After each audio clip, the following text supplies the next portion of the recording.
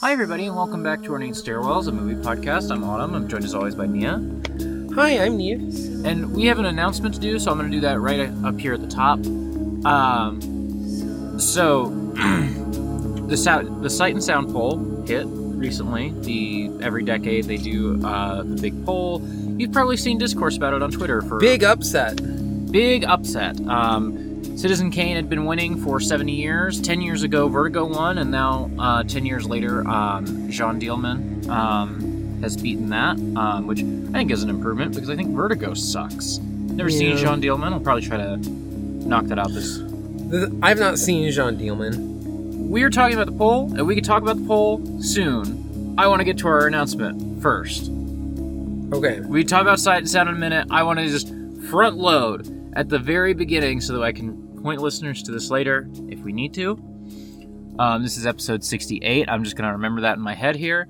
So, inspired by the Sight and Sound poll, inspired by the fact that despite them saying we're going to send out more ballots, they send out like 2,000 ballots. You and me, we didn't fucking get ballots. Pretty homophobic of them. Pretty homophobic. So, we decided it might be fun in the month of January. And in the month of January, we are going to poll all of you. I'll make a link for it soon, and there will be a Google form. And you, dear listeners, will be able to write in a list of your 25 favorite movies. Those will all go in a spreadsheet, and I'll tally up the votes, and we will make the Ornate Stairwells audience list of the 25 best movies ever made. Yeah, or we might not do all 20, I think we're doing 25 for people to write their list. But then we'll look at the numbers and decide. If it's like a 40-way tie for 25th, then we won't, we'll cut it off at 20 or something, we'll figure it out. We'll figure out what feels appropriate. Or if it's like, oh yeah, then 25 is just a whole bunch of ones that were had 2 votes and then everything else. Yeah, we have a good 15 that has a bunch of votes or something. Yeah. We'll figure it out. But yeah, so look forward to that in January. I've made a Google form. I will make a fun little, exportaud.io/poll, closer to the start of January. I just wanted to announce it here. I did a very long write-up of everything, that you could possibly want to know about the poll at the top of that form that you'll be able to read once that's out. And the thing that I want to say here, because it's more of a conversation that I think you and me need to have, and that the listeners need to be privy to, because there's one clause of this that I tried to write out, but I feel like in the spirit of is that we need to have a conversation about it. Yeah, my feeling when you were writing it out is because we're trying to talk about doing some sort of broad definition of what a film is. Yes. Or what a movie is. And anything that's going to be nice, even concise or fairly long, here's the explanation of what we're doing at this poll, is naturally going to be more weird and forcing us to be limited in ways that we don't necessarily intend. Or we just have to workshop the exact phrasing for a year. Right. Or, not a year, but I have a job where sometimes we have to workshop phrasing for things to go in a catalog to explain to someone how a product works concisely in industrial supply. And it's we will talk for weeks about how to phrase something sometimes. And I don't want to do that. I want to just have I want people to hear the basic conversation and then they know what we want to say without us having to find the exact way to write it. So, you might be asking, what is a movie? Which I'm always asking this. Which, when I say it, maybe sounds silly, but this has been a point of discourse over the last few years. I remember, there were episodes of Game of Thrones that were airing in movie theaters to sort of drum up hype. Does that make those episodes of Game of Thrones films? Is Twin Peaks: The Return a movie? Is random YouTube video that you really like, is Gargura singing Plastic Love more important to you and your life than any movie that you've ever seen? Yeah. And so for a time I was also, this is not even that new of a, yeah. the whole is the 18 parts of Twin Peaks: The Return a movie is the miniseries Berlin Alexander Plots a movie? Is Les Vampires a movie? Movies? A TV Proto-TV? Yeah, a proto-TV show? Yeah. So, we want to have the space for people to... A thing that I was talking to you when we were talking about this is Immortality a movie? Yeah. And I think within my way that I think about it, that is a movie in the way that a lot of other video games aren't, because there's like a certain amount of like scripted, like a lot of FMV games, I think, are falling more into what I would think of as movies, which is that like the thing that you're seeing was pre-generated. There's maybe a way that you're interacting it. It's encouraging you to like interact with the DVD menu, quote unquote. Yeah. And like really in depth and more complex than a DVD will even give you away. Yes. But then that's still distinct from like you boot up Skyrim and then everything that you're seeing is being like real time generated in reaction to what you're doing. Yes. There's Skyrim is rendering images on your end, whereas Immortality, the images were rendered by creators. Yes, they were still like composed and conceived of, and then for the purpose of you being able to like mess with them and explore them in certain ways. But like, even Make My Video Marky Mark and the Funky Bunch is kind of a movie to me, or at least a music video. Right. So, there was a moment where I wanted to say, if it's on Letterboxd, it counts. And then I was like, but I have so many problems with what's on Letterboxd and what's not. Yeah, we don't want to make them the arbiter for us. So. Like, because in my head, like, if it's on Letterboxd and I've seen it, I log it. But when I go to Letterboxd and every time I see that one of my top-rated movies is Full Metal Alchemist Brotherhood, I'm like, that's not correct. That is a 64-episode television show that I watched. Yeah. And I did log it, but that's not a movie in my head. But just to flatten the playing field, just to not have to have like granular discussions, if you, dear listener, want to write in and say that Full Metal Alchemist Brotherhood is your favorite movie, I'm not going to stop you. Yeah. Here's what I am going to say. When you do your submission, you need to have title, parentheses, year, comma, director, or perhaps creator, Gargura, YouTube channel. You gotta have like an author figure of some... a video collective or video game collective, or you gotta have like someone there for the pure like reason of like, I don't want to figure out what version of Night of the Living Dead you mean. If I have to think for even 2 seconds about which version of something you mean, I'm not counting your vote. That is the hardline rule. So title, parenthesis, year, comma, director, close parentheses. If there ain't a comma, I'm not counting it. And if there's various like if you're just like Blade Runner, Ridley Scott, that's fine. I don't need. That's fine. I don't need specificity unless you are like know very specifically the final cut. Yeah. Or I want to specifically say the theatrical version. I think the theatrical version is the best version and the rest aren't.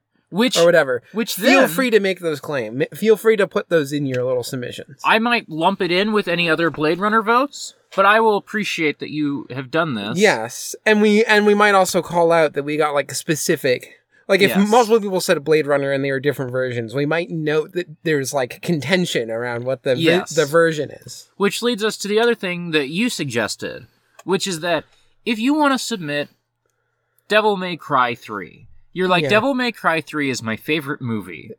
You're allowed to do that. You have to email us and say why you think Devil May Cry 3 is a movie. You have to... Also, as part of this, we'll be getting everybody's email addresses. That's just so that people can only vote once. I just think it would be less fun if someone was like, I really need Devil May Cry 3 at the top of the list, so I'm getting like 10 different email addresses and putting Devil May Cry 3 on all of them. So if you really think that this edge case that you have in mind is a movie and you want it to count, I'll let you do it. But you have to write us an email, and you have to be okay with me reading your bullshit on air. Yeah. You can send the email and have us read it anonymously. That's fine. Yes. I don't have to say, João thinks Devil May Cry 3 is a movie, because he wanted to troll us. I'll leave your name out if you ask me to. But I do have to, like, I'll read it on air, and your ears will be burning. You will feel ashamed. And that's between you and Jesus. Like, unless you have an interesting, compelling thing about why you think Devil May Cry 3 is a video game, and then I'm like, oh, that was interesting. Everybody agrees Devil May Cry 3 is a video game. Sorry, a movie. My brain just can't. My brain personally can't make the leap to Devil May Cry 3. The video game is a movie. There are lots of games where it can. Yeah. Not that one. Yeah.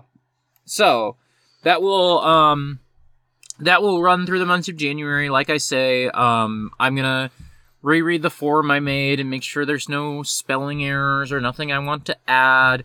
Maybe I'll do. Currently, right now, it's just like 25 short answer fields. Maybe I'll put like a long answer field at the bottom so that in that long answer field you can justify any out there choices. You don't have to write us a separate email. Yeah, we can do that. Yeah, so we can have like an optional additional context or whatever. Yeah. So I'm gonna touch that up, and I will make probably exportodd.io/poll or perhaps stairwells poll. We'll see. That's POLL, not POLLE. We'll figure it out, and we'll promote it a little more toward the end of the month. I just wanted to announce that here. I also just wanted to announce it here so that, in future episodes we can plug it and just be like, go back and listen to episode 68 if you missed that. Yeah. Anything else you want to say about that? Yeah, I think the poll will probably go up beginning of January. Yeah. But we figured we would announce it now, too, so people can start making their list if they want. Yes. You can, even though you can't submit it yet, there's no one stopping you from, making your list on Letterboxd so that once I start sending it out, you can just, plug everything in and not worry about it. Now, are we also voting in this poll? I plan to. Okay. We're not like weighted. We're just also going to vote. Yes. Oh, that's another thing I should say. Unranked list. It's not. So I used to do this exact sort of thing with when I used to hang out on forums as a teenager, and we would do ranked lists, and it often encouraged people to put things at number 1 that maybe weren't their favorite movie, but they're like, well, no one else is going to say this, and so I'm going to put it at the top of my list.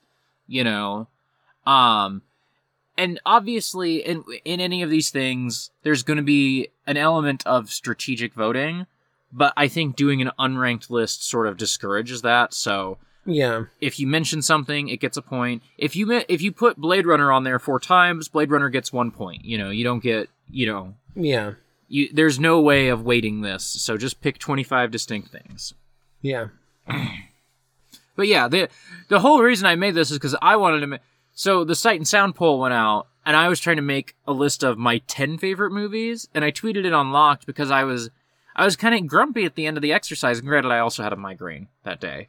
But I was kind of grumpy at it because I was like, well, I made my 10 favorite movies, and I don't really want to change the list, but this doesn't feel true to my taste in a lot of ways, because my 10 favorite movies is a lot of, like, serious movies. But my 25 favorite movies, like Godzilla Final Wars, is on there. Yeah, my 25 favorite movies might include Micro Commando Diatron 5. Yeah, my 25 favorite movies might include Micro Commando Diatron 5. Yeah. Like... Because once you get to 25, there is just sometimes you're like... The thing is, I have watched Micro Commando Diatron 5 many, many times. I've shown it to many, many people. It was technically the first movie that we watched. Yes. So... Like... Telling you about my taste is not complete unless I put both Godzilla 1955 and Godzilla Final Wars on the list. Both of those things have to be on the list, but that just doesn't make any sense when I can only do 10 movies. You know? And so I wanted to do 25 movies because I wanted to make my own list, and then I was like, oh, well, wouldn't it be fun to get the listeners involved? Yeah. But in 10 years, for the 2032 Sight and Sound poll, when we will be included, starting that now, going to be hammering it for the next 10 years. BFI, we need our fucking ballots in 2032. Yeah. Swear to God. Also, because this is going to take a while, so in the interim, whoever listens to this podcast who works at the Music Box and sometimes pulls ideas for things to screen, please just give us like a monthly double feature slot or something. Doesn't even have to be monthly. Yeah, doesn't even. You could just give us one double feature slot, or like Export let us do a series. podcast at gmail.com. Like it's just like the ornate stairwells. Like for a month, like we get to pick like maybe 5 movies that kind of show throughout that month. Yeah, give us a weekend. Yeah, just do it. Come on, email us. We know you're listening. exportaudiopodcast@gmail.com. We know that you're running your ideas up the chain, and we need you to just email us. So, those are the 2 drums that we're going to spend the next 10 years beating. Yeah. The thing is, I do think, even beyond the music box conspiracy, the grand music box conspiracy that we have, I do think that there's a chance that if we like really did push for it, we could actually do some programming at the music box at some point. Yeah. So something I admire about the Range Touch crew is their willingness to just be like, we need all of our listeners to tweet at Mick Garris to get him to come on the podcast. I have too much social anxiety to encourage you to do that, but maybe in 2023 I'm going to be like, listeners, if you want to come to the music box, please tweet at them, hey, you should let Autumn and Nia do some programming at your theater. Yeah, I mean, if you live in Chicago, yeah, and you listen to this podcast, and just the mood strikes you, tweet at the music box. Go ahead and tweet at the music box. Tell them that you think that they should have us do some programming. Yeah. Put exportaud.io/ornate stairwells in your tweet so they know what the hell you're talking about. Or just at us. I don't know. I mean, they already know because they already listen. But, they do know because they listen. Yeah.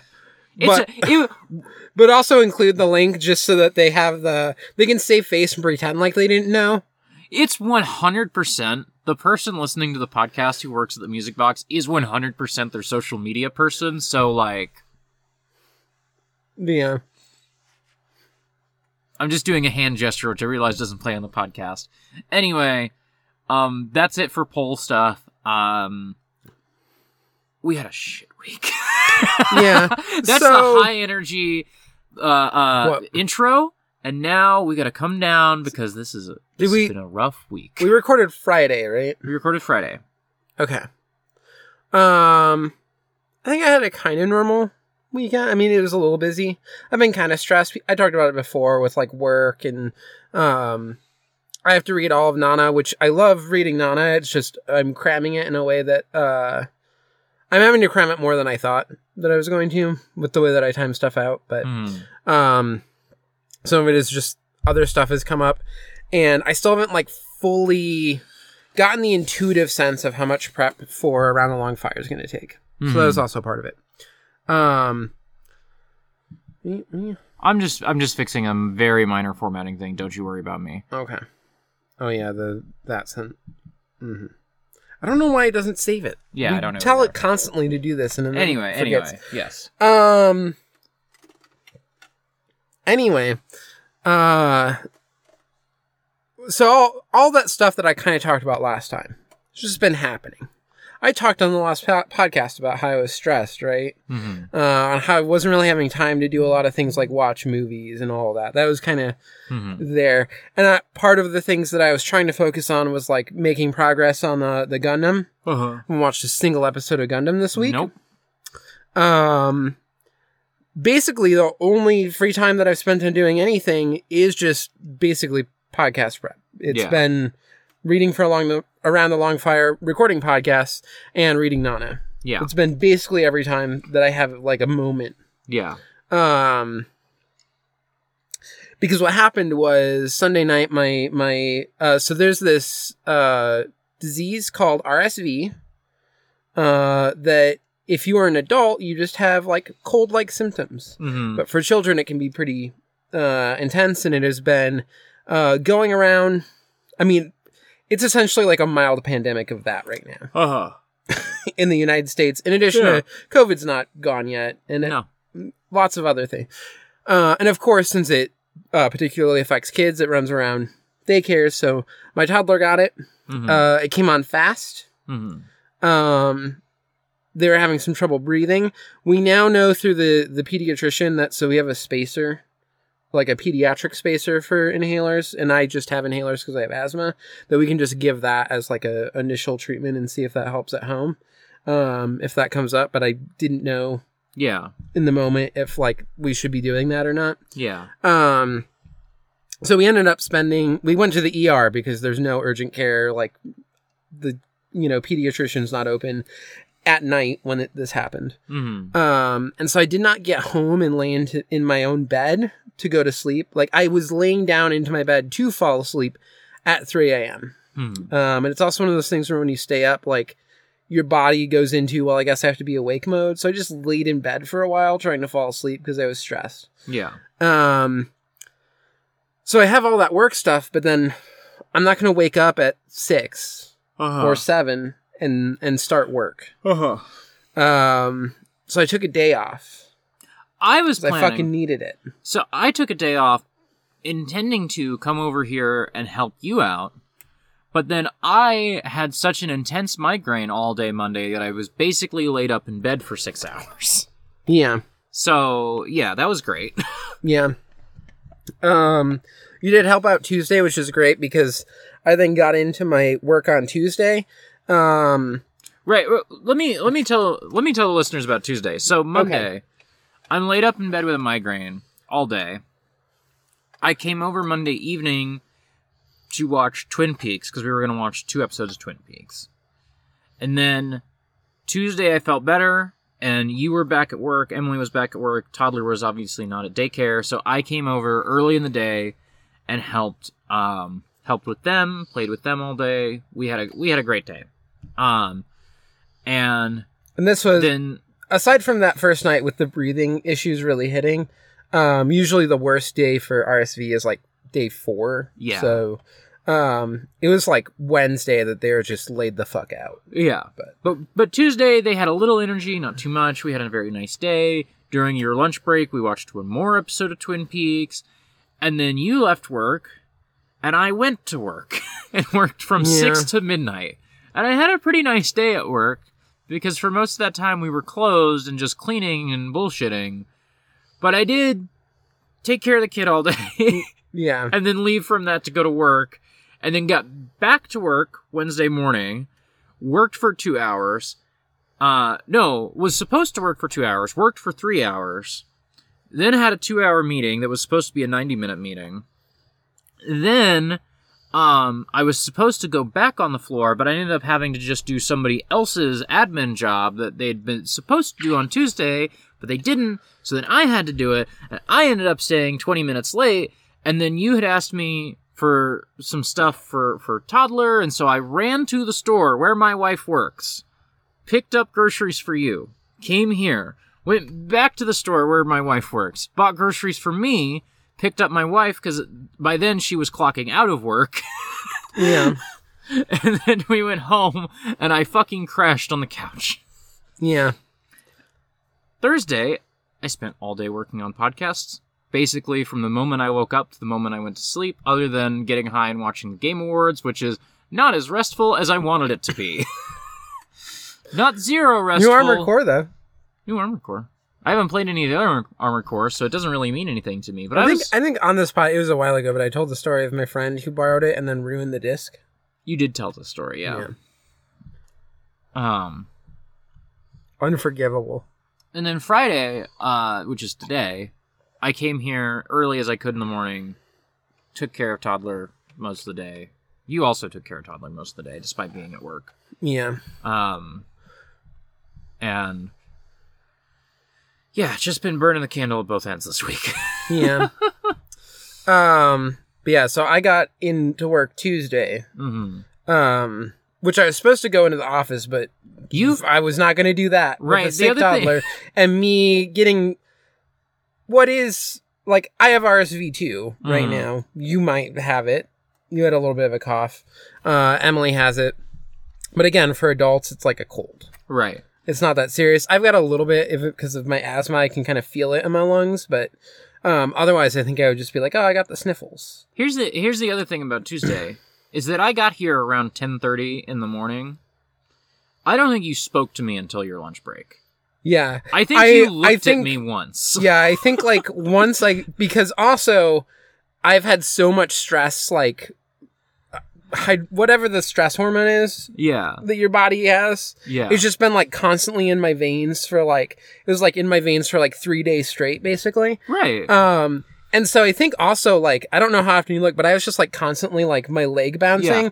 And then I would just get to this moment where I'm just, like, I can't, like, be in the chair right now. Like, I'm thinking still about what I need to, like, do. Yeah.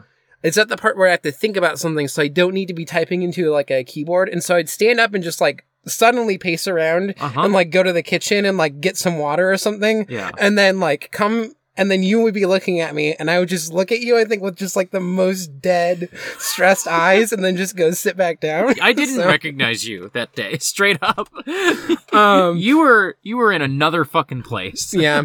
It's like, that one day is how I felt a lot at my old job at the law firm, so I'm glad that was just one day like that. But that was me, like, constantly sometimes. Yeah. But yeah, I got into work, after missing a day, and today is when I was supposed to have, like, a bunch of stuff done for what I've been working on for months. And there's these two suppliers who I had outstanding quotes from. I have been just badgering them. And last week I was like, this, like, end of this week, if you don't have it to me, we just can't do these product editions. Like, you're just not going to get money from us. It's like, I just have to say this because I'm wrapping this up. So, of course, at that point, I then get them back, but not on Friday. I said this to them, like, that Tuesday of that week or something. I get them both, like... Well, one I think was super late Friday. The other one was on Monday. But anyway, I get them both back, but I'm not looking at them until Tuesday then. And I look at them, and both of them are just, like, shit. You're right.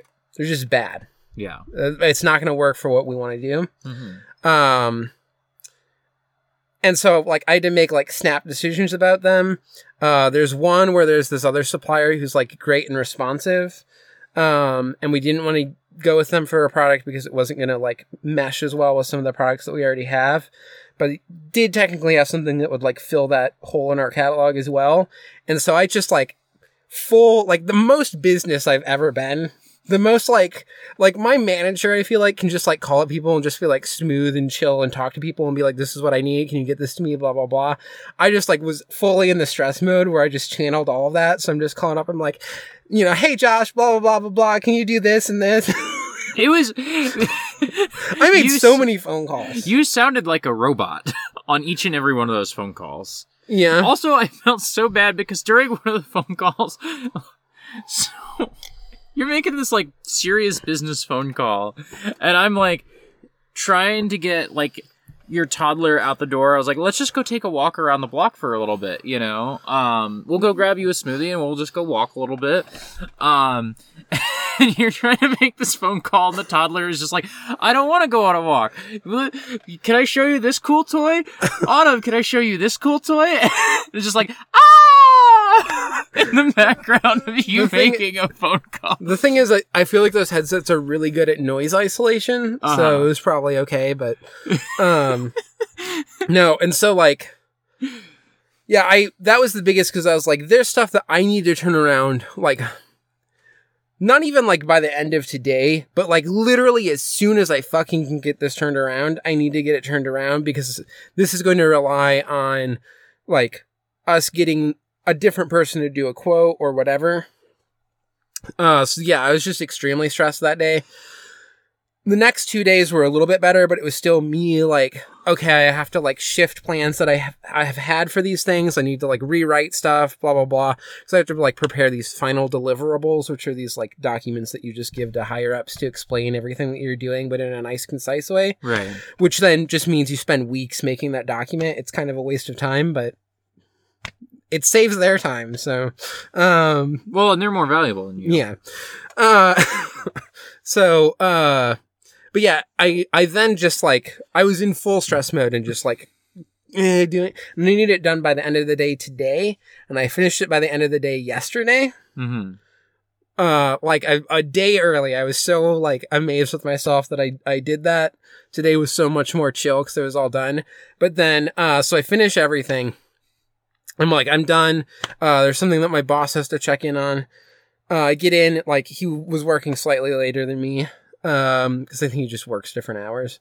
Not like he was staying late. And he had sent me a message, shortly after I clocked out, being like, oh, I just heard back from this other department, and, like, they're not going to have the work that they need to have done for this. So we have to postpone the, like, meeting that these things are for a week, so we don't need the deliverables done for a week. So all of that, and then I have another week. I have another week to do it. Yeah. So, but at this point, I'm just gonna like do the little work orders, which are easy. Yeah. So, especially at this point, because the one nice thing about this like final deliverable thing is the new way that they're doing stuff. I can just easily copy and paste stuff from that into the work order instead of having to write every single thing from scratch. So that's nice. But anyway, all that to say, I basically had no time to watch anything.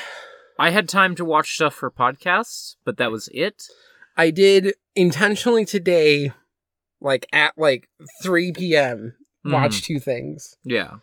You can tell me about those, but before we get into our usual segment 1, I'm going to step out and grab a glass of water because I need one. Yeah.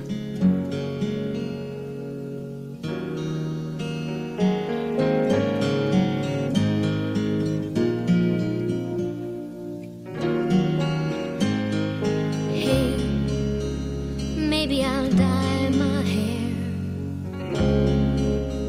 Maybe I'll move somewhere. Maybe I'll get a car. Maybe I'll drive so far they'll all lose track. Me, I'll bounce right back. Maybe I'll sleep real late.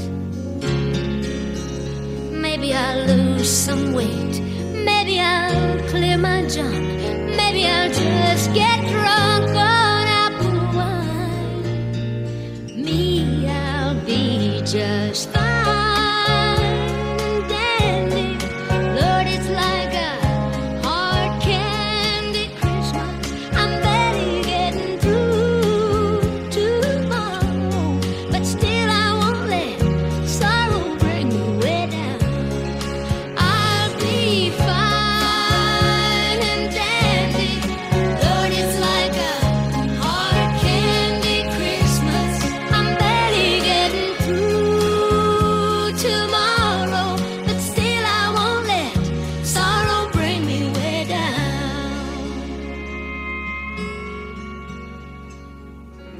Hey, maybe I'll learn to sew. Maybe I'll just lie low. Maybe I'll hit the bars. Maybe I'll count the stars until the dawn. Me, I will go on. Maybe I'll settle down. Maybe I'll just leave town. Maybe I'll have some fun. Maybe I'll meet someone and make him mine. Me, I'll be just fine and dandy. Lord, it's like a hard candy Christmas. I'm barely getting through tomorrow, but still I won't let sorrow bring me way down. I'll be fine and dandy. Lord, it's like a hard candy Christmas. I'm barely getting through tomorrow, but still I won't let sorrow bring me way down. I'll be fine and dandy. Lord, it's like a hard candy Christmas. I'm barely getting through tomorrow, but still I won't let sorrow bring me way down. 'Cause I'll be fine.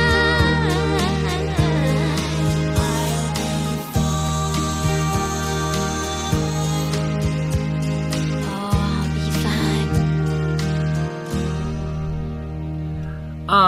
I realized while I was up, I did do...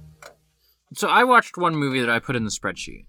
And you watched one movie. I did do some other, like, movie-adjacent things that I could talk about a little bit. Movie adjacent things? So one of them was that after our conversation, I put on the Dario Argento version of Dawn of the Dead. Yeah. I watched about 30 minutes of that, and I was like, oh, I do like this. I like this quite a bit. I think the Goblin soundtrack really works for this. I think it's really funny to just watch Italian people screaming at each other a lot. I liked that version of Dawn of the Dead a fair amount. Not enough to watch more than 30 minutes. As I then turned it off and had a bunch of podcast work to get done. And so I just put on Tokyo Drifter and periodically glanced up at it and be like, still Tokyo Drifter. I'm going to watch the whole bar fight. All right, back to just doing my work. And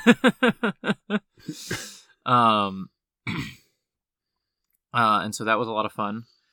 The other things that I've watched have been... I listened to a commentary that George Romero did about Dawn of the Dead. That ends up coming up a bunch in our Land of the Dead episode of Pardon My Franchise. Yeah. exportaud.io/franchise. So I won't say too much about those commentaries, just that listening, because I didn't really watch it. I didn't log into my Letterboxd because I didn't watch, I just listened. Yeah. But listening to Romero and Tom Savini talk about Dawn of the Dead gave me a new appreciation for it. All the things that I said on this podcast and on Pardon My Franchise, I stand by those things. I think all my complaints about the movie are still there. But it was just like, I listened to that and had a new appreciation for certain elements of Dawn of the Dead.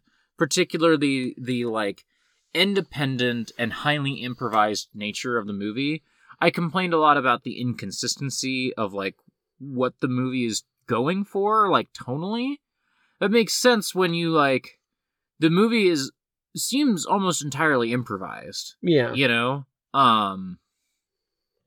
Or improvised within a loose structure that the script sets out. You know? The script setting out okay, there's the news station, there's the apartment raid, then they're gonna get to the mall, and once it gets to the mall, it's just gonna get really freeform, you know? Yeah. And I was especially after watching Land of the Dead, where you don't feel that at all. You feel Land of the Dead is very, of the 2000s, very, a kind of homogenized movie. That's a little harsh, but I'm going to couch that statement and stuff that I say on Pardon My Franchise, because that is both, the problem with that movie and its strength, you know? Yeah. So you can listen to that podcast if you want more of that info. But sort of contrasting what Land of the Dead is against what Dawn of the Dead was, I was like, oh, I can appreciate this movie more as a, culturally important thing, even if it didn't make me like the movie as much, you know? Yeah. But it's kind of funny that I had that from listening to the commentary and then just watching some of the Argento version and liking the movie more, and you sort of smash those things together. And I guess I'm not a Dawn of the Dead fan now, but I get it. I get it, I'll say. After we recorded everything and stuff, I had this moment where I was thinking about Dawn of the Dead, and I was because when I think about Dawn of the Dead, so much of it is just the special effects and having fun with the tonal shifts. Yeah. Just leaning into that's what this movie is it's just going to shift tones constantly. And I was I wonder if this is a movie where if we watched it and we were just hooting and hollering, like we sometimes do, would you have a different feeling about it? Maybe. I still just think... Because I'm just going to be the person who's just going to be popping off constantly about weird practical effects stuff. I mean, I just felt that the joy of the practical effects, I just felt more with Night and Day, you know? I absolutely see why Dawn... I'm not knocking Dawn. I'm just saying that, Night and Day also have that, and they're movies that I enjoy more, you know? Yeah. So I guess that kind of covers, Nora and I did an episode of Pardon My Franchise last night about Land of the Dead. That will be out 2 days after you're hearing this podcast. So I think that recording came out really good.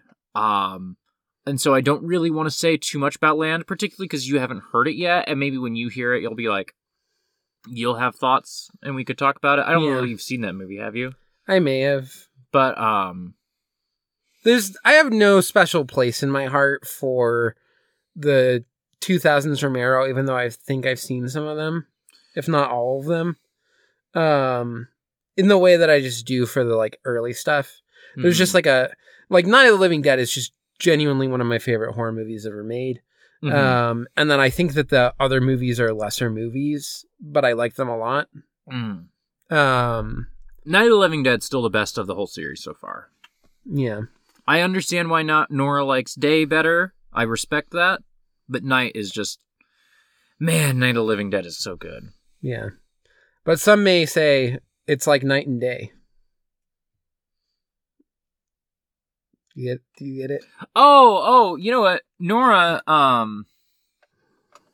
one of the things I did in my little research adventure between our Day of the Dead and Land of the Dead episodes for Pardon My Franchise was that I re-listened to an episode of Just King Things that touches on Creepshow, which is another George Romero directed movie. And Nora on the podcast was like, "Oh yeah, you had beef with that." I never actually said what that was. I'll say it here. I imagine there's a lot of crossover between the audience of that podcast and this podcast. So if you hear that podcast in 2 days and you're like, "What's the beef, Nora? Or, what's the beef Autumn had with Just King Things?" Here it is. So, well, now you're going to hear that episode and you're like, "Oh, I know what that beef is." Yeah. So on the Creepshow episode, Creepshow, 1982 movie coming out like right smack in the middle between dawn and day. And Cameron, and this has influenced my own process. Cameron went through and listened to a commentary track about Creepshow and all the things about the financing of Creepshow. It's interesting. On the Land of the Dead episode, I end up talking about how the Dawn of the Dead commentary ends up being really informative about the production of Land of the Dead because of when it's recorded. You can go listen to that episode to find out what I mean by that. But similarly, Creepshow is a really informative thing to listen to find out more about the production of Day of the Dead, it sounds like. Because here's what happens with Creepshow. Dawn of the Dead comes out. It's a hit. Romero's production company strikes a deal with a distributor for a 3-picture deal. First, they do Night Riders, which is a passion project of Romero. Then they do Creepshow, which they think is more likely to be a success because it's based on Stephen King, and Stephen King is the hotness in town right now. And then they decide to do Day of the Dead last out of the 3 pictures, and Romero's idea, as he explains in the Creepshow commentary, apparently is we could sort of like borrow money a little bit from the Day of the Dead budget a little bit, because the production, the distributor really just wanted the Dawn of the Dead sequel. And so we could spend extra money on Creepshow or Night Riders and say, well, you got to give us that money because you want to Day of the Dead to happen, right? And then the story he tells when he's talking about Day of the Dead is that movie was going to be $7 million, but it had to be R-rated. So he decided to not get it rated at all and cuts the budget to $3 million. The story he tells when talking about Creepshow is that Creepshow went wildly over budget, and so they slashed the budget of Day of the Dead. Those are not necessarily mutually exclusive stories, but they're a little contradictory. And the last thing that Cameron says in all this is that, well, you can really tell because Day of the Dead, that's just not... No one really... That movie wasn't very good. It's clearly like this compromised thing. Cameron, you fucking wrong about this. Day of the Dead is one of the best horror movies ever made. Are you fucking kidding me? Calling Day of the Dead a compromise that no one wanted to be made? Fuck off! Day of the Dead! It's incredible! Yeah. It's one of the best. Bub salutes that guy. It's a great movie.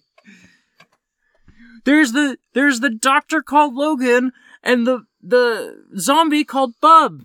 It's a joke. It's great. This has nothing to do with the budget, but the special effects on that movie are fucking nuts.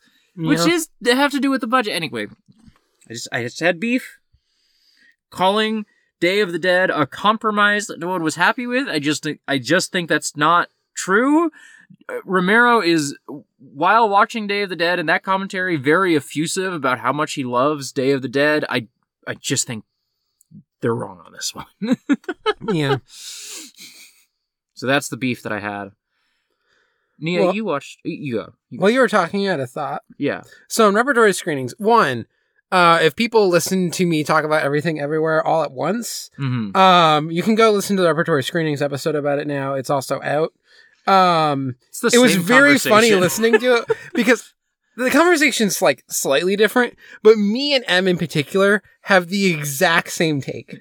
The one difference is that I got tired of the everything bagel idea basically instantly, and Em liked that one.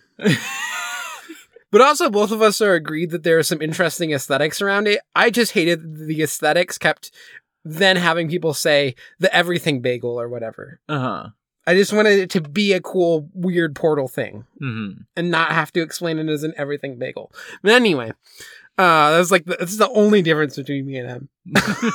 Everything else, we are like perfectly aligned. It's so funny. It's really funny how the three of them and then you and me have the same conversation, except that I didn't watch Everything Everywhere All at Once. I watched Eternals. Yes. Anyway, on that, there's some great... they got a lot of listener engagement on that one. They got some great questions. It was fantastic. Yeah. And one of the questions was your favorite like line read that's just a single word in a movie. This is not a movie, but I thought of one. But do you think that the same word repeated twice counts? What is it? Hit me. So in the Futurama episode with Wade Boggs, great grandson or whatever. Yeah. There's the part where they're like, at least you're still the worst football player of all time. And then he goes, and I've quoted this so many times, it's like the most quoted thing that I've ever, like, I just say, which is just, yeah. Do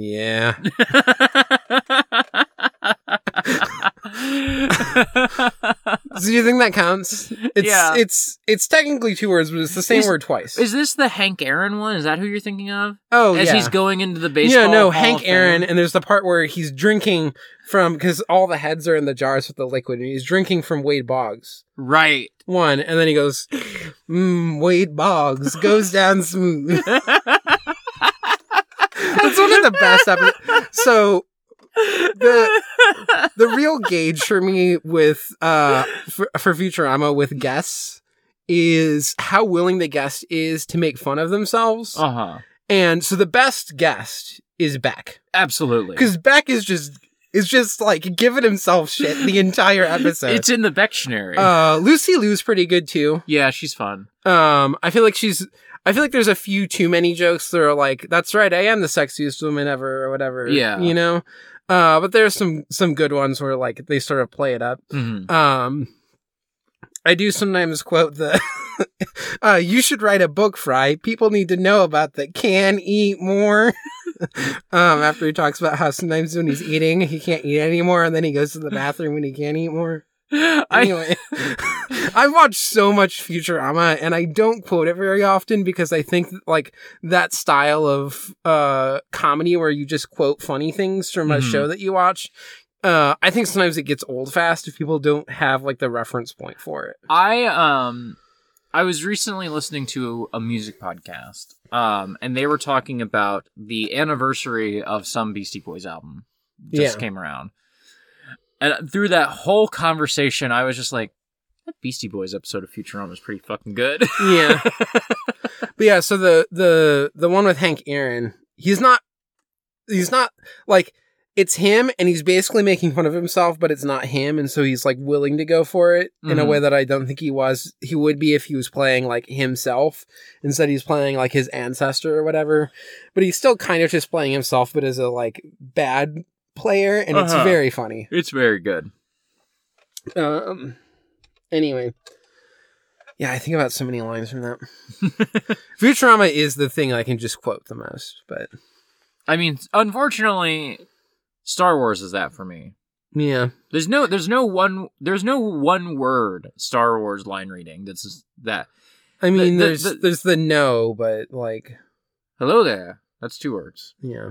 The one that you don't quote the no, but like the big 1 word line in Star Wars is the end of episode 3. No.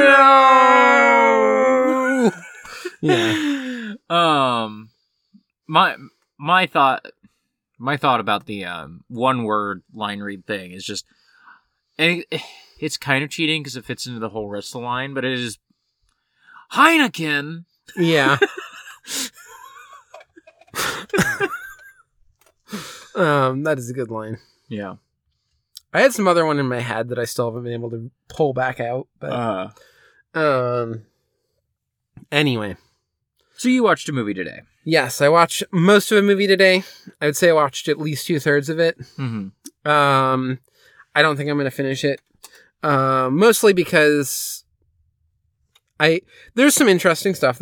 I'll say what it is. So, it's this documentary, that was made for, why am I drawing a blank suddenly? The Japanese, TV channel. NHK. But it's all in English. It was produced, or the director is, Florence Dowman, and Dale Ann Strieber. Steber? I can't quite read that from Steber, here. probably, yeah. Those seem like German last names, but anyway, or something. But so it's called Hollywood Mavericks. Part of the reason why I don't think I'm going to finish it is that I think it has a very uncritical, idea of like auteur that it's doing. Yeah. In this thing about Hollywood Maverick. And I say this as we are currently watching all the films of David Lynch. We're doing an auteurist project here. Yeah. We've talked about at some point doing other versions of this, and like one I would love to do that would take a year is us watching all the films of Kurosawa Akira, and I'd be reading a bunch of auteurist text about him if we did that. Yeah. I have a ton of them over in, my bedroom that's right over there. We don't reject auteur theory here. We are just sort of skeptical of it when it's used to just lionize directors, yes. I think. And that's like, we use auteur theory to sort of understand the films of David Lynch, and there's another way of applying it that's just like, oh, David Lynch, he's great. Because he is an auteur, because he is great, because he is an auteur. He's a maverick. Yeah. Yeah. But the basic premise of this is they're trying to talk about people who, to some degree, work within the Hollywood system, but also are at odds with it, or sometimes working outside of it. A lot of it, at least in the beginning, they're talking about a lot of, they're getting a lot of, like, directors to go at interviews who are contemporary at that time, who I think you would talk about as auteurs. Mm-hmm. They've got some David Lynch. They've got, like, I think Robert Altman might be alive. I forget. Sometimes it's hard to tell if it's archival footage of an interview or an interview they're doing. I realized this week I've never seen a Robert Altman movie. Weird. I know, right? Francis Ford Coppola, Scorsese's in it, stuff like that. This reminded me of something I want to talk about, but it's off topic, so just remind me when we get to the end of this segment. And then they're also talking about, at this point, this is 1990, so when did Orson Welles die? I feel like the stuff in it is archival, but I don't know if he was still alive or not. I want to say he died in like 87. Yeah, I don't know if he's dead, but he's definitely, they're not interviewing him. Well, he's dead now. Yeah, 85. Okay. Yeah, so he was dead when they made this, but they have like archival stuff with that. But then they also have people who are alive who are actors who worked with the directors that they're talking about in some cases and interviewing as well. Like De Niro, I think, talks about some dead directors that he worked with or something. But anyway, some of the interesting stuff is that you do just get people talking, but I also have like a book, like a cineast or whatever book over there that's just interviews with directors, and I find that stuff more interesting because part of it is, since so much of the project is around this idea of Hollywood mavericks, so much of it is just around them talking and lionizing other directors. So the movie immediately starts off with a bad taste in my mouth when there's just an extended section about D.W. Griffith and how, like, he's the guy, no. Like, everybody's just been making films like Griffith since. Oh, no. And they talk about Birth of a Nation, but they don't really dig into, like, what does it mean that you're saying that one of the greatest movies of all time that changed what movies are and that made, like, it was like people went to watch a 2-hour movie in the theater. This is like one of the first times this is the first time that ever happened, because there's a very uncritical, there's no attempt to like interrogate any of that stuff. And you're not talking at all about the racism of it. Yeah. It's just a bad taste in my mouth. Yeah. Yeah, they talk about various other directors. Some of the stuff was a little bit interesting, but yeah, I found it was like very uncritical about its core premise. Like, it took as fact that, like, there's even this one, I forget which director it is, but he's like, I forget who is even in relation to, but it was like directors, but like having to interact with some other director and being like, you know, whether or not you can do it is like whether or not like he approves of you is the thing that decides if you are like, and I forget the exact wording, but it was, you know, basically just like, you know, a great man of cinema or woman. And it's like every single person who's being interviewed for this is a white man. Right. Every single person in this documentary. Yeah. They are occasionally briefly being like, oh yes, female mavericks. Like, in the people like having the interviews are thinking in their head, I should probably not just say men. I should drop in women. But it's not being represented in any way beyond like this very gesturing at. There's no attempt to look into any of that stuff. It's just like, oh, the great men who make things. Anyway, I watched it because it was made in 1991 or 1990, and I knew that it had David Lynch stuff in it. They didn't interview Lynch as much as I was hoping. There's a little bit with him where he talks. Most of what he's talking about is how, and this is 1990, so this is like him hot off the heels of doing stuff with Dino De Laurentiis, but him being like, you know, it's fine to make stuff that has like weirdness and dreams, and these things are going to be like evocative or going to leave questions or not explain things. If you're still making a movie that is going to be like entertaining, that people will still want to sit for your 2 hours in the theater and watch it, because there's still stuff in there that they can latch onto and feel familiar with and can pull them along. So that was the only part that was kind of interesting in relation to Lynch. But no, I forget which other director, but there's a line. This was today, so you were. I think my toddler had woken up at this point. Yeah, and I was finishing it.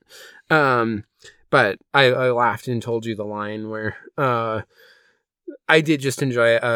There's one guy who said, like, what Hollywood loves to do is take art film directors and give them a lot of money to act like an artist, but not make art. And I was like, yeah, they are just still kind of doing that. Yeah. That still is their model. So one of the funny things, in the Dawn of the Dead commentary that Romero does, it's so funny because it's recorded in 2003. He's specifically talking about, I'm trying to get funding for a fourth movie because the zombie thing is coming back and I think I can make it happen, but no one wants to do it. And even if they did want to do it, it would be so much more expensive. You know, back in the 70s, none of us were union. And so we could just go and get in that mall and work like 18-hour days. And I don't think that Romero was saying that was better, just that was a different filmmaking environment, right? But he's like, talking about, yeah, we're all part of unions now, and so it's a much more regimented thing, and the studios all want you to, like, script the movie and know what you're doing ahead of time. He said something that made me laugh so much. The other context here is that the Dawn of the Dead remake is not out when he's recording this. But he does mention, he's like, yeah, I know Rubenstein is going to do a remake, and I don't know how it's going to come out. Which is very funny to hear him say. Clearly, he is not getting any money out of that, because if he was, he would not say that. But the funniest part, he caps this whole thing off. He's like, and the worst part is that fucking mouse owns everything now, and so you can't do anything without that mouse saying yes or no. And it's so funny to hear him say that in 2003. The mouse didn't own shit yet. Yeah. The mouse still owned a lot of shit, though. The mouse still owned everything, and he didn't have shit yet. The one other thing I thought was kind of interesting was the segment about Orson Welles. Just because Orson Welles is a fascinating man. One of the things that they talk about is that, like, if you're trying to talk about this Hollywood maverick, like, who's a better representation than Orson Welles?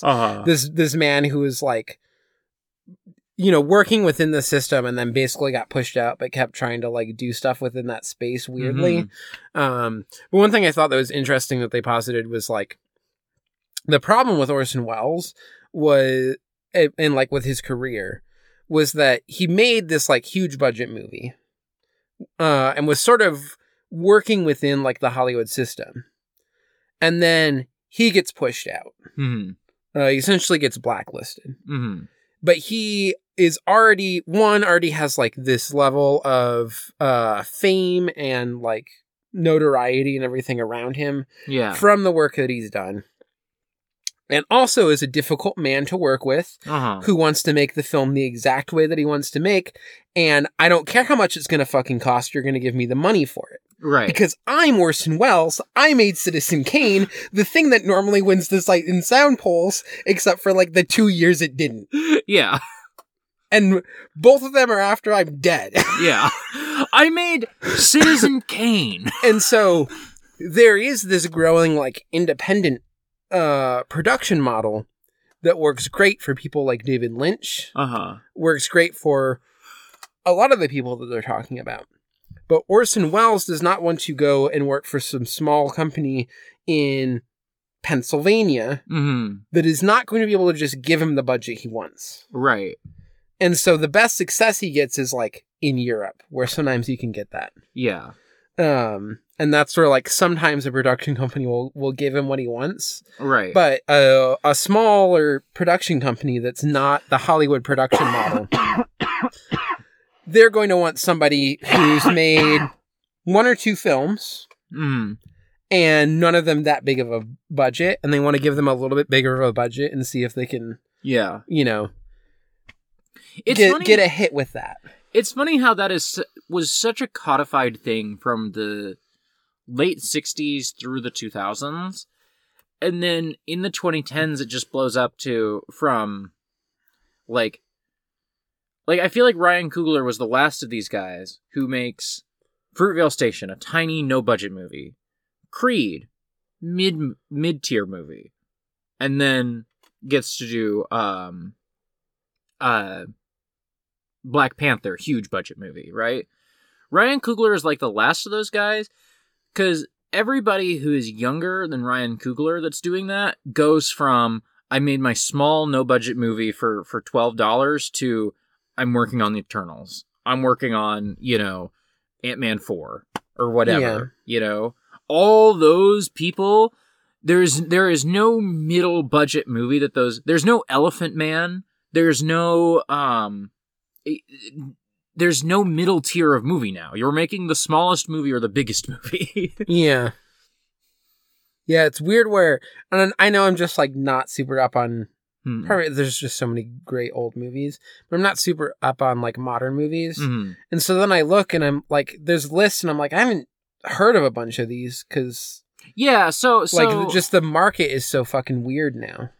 I sent you, and I don't know if you read it because you've been busy all day. I've flipped through it quickly. Just looked at the titles, didn't read anything. Okay, well, I didn't look at the titles at all. So I sent you this morning, let me see if I can find the exact thing here. Nora. Also, one of them is Tar. Yeah. And I feel because they put the accent over the A. I don't know. Yeah. And it's like the T-A with the little acute accent over it, and then R. And my brain just sees it, and from my experience, warps it into Icelandic. I want to say it in Icelandic. And so my brain is always like, tower. Mm-hmm. But it's not. It's not that. So this is from Slant Magazine, the 25 best films of 2022. And I wanted to complain about this because you and me, I think, are people who are very cynical about the state of cinema today. And I think in some ways this article is, in some ways it's not. And I didn't look at what the list was. I just read these opening paragraphs. And let me see if I can pull out like a good quote from here. If the entire art form is in a state of now permanent identity crisis, we are all indeed the beneficiaries. Our yearly roundup of the titles that gave us fits, starts, and hope is no less fruit-flavored for belying the proverbial center that did not hold. Sidebar. You're writing a 25 best movies of the year list. You do not have your sentences do not have to cost $10 like this. In fact, taken from the 10,000-foot view, our best of 2022 offers the reassurances that any multiverse offers to those who are receptive. Our shared experience has, in a sense, never been more democratically aware of the individuality, the curiosity, the inclusivity of how a supposedly dying medium can still be harnessed for 2 or 3 or 4 hours of presuppositional submission. You do not need to write sentences like that. You're writing a 25 best years of movies of the year article. But what this person's getting at is that there is a sense across the industry, at least the industry of movie critics, which, you know, we are part of. Yeah. We are part of an ecosystem of critics. I don't think you and I really engage with that ecosystem that often, but we are part of it. And there's a sense across, I think, a lot of critical lines of, like, Disney has monopolized culture in a way, and, like, what is, for a lot of critics, and I don't think it is for us, but I think for a lot of critics, like, what is the role of cinema in today's, like, culture? Because so much of that role has all gotten eaten up by Disney, and so much of that role has been supplanted by video games, and there's a lot of hand-wringing about, like, well, what are movies for now? What are and I just kind of reject this way of framing the issue.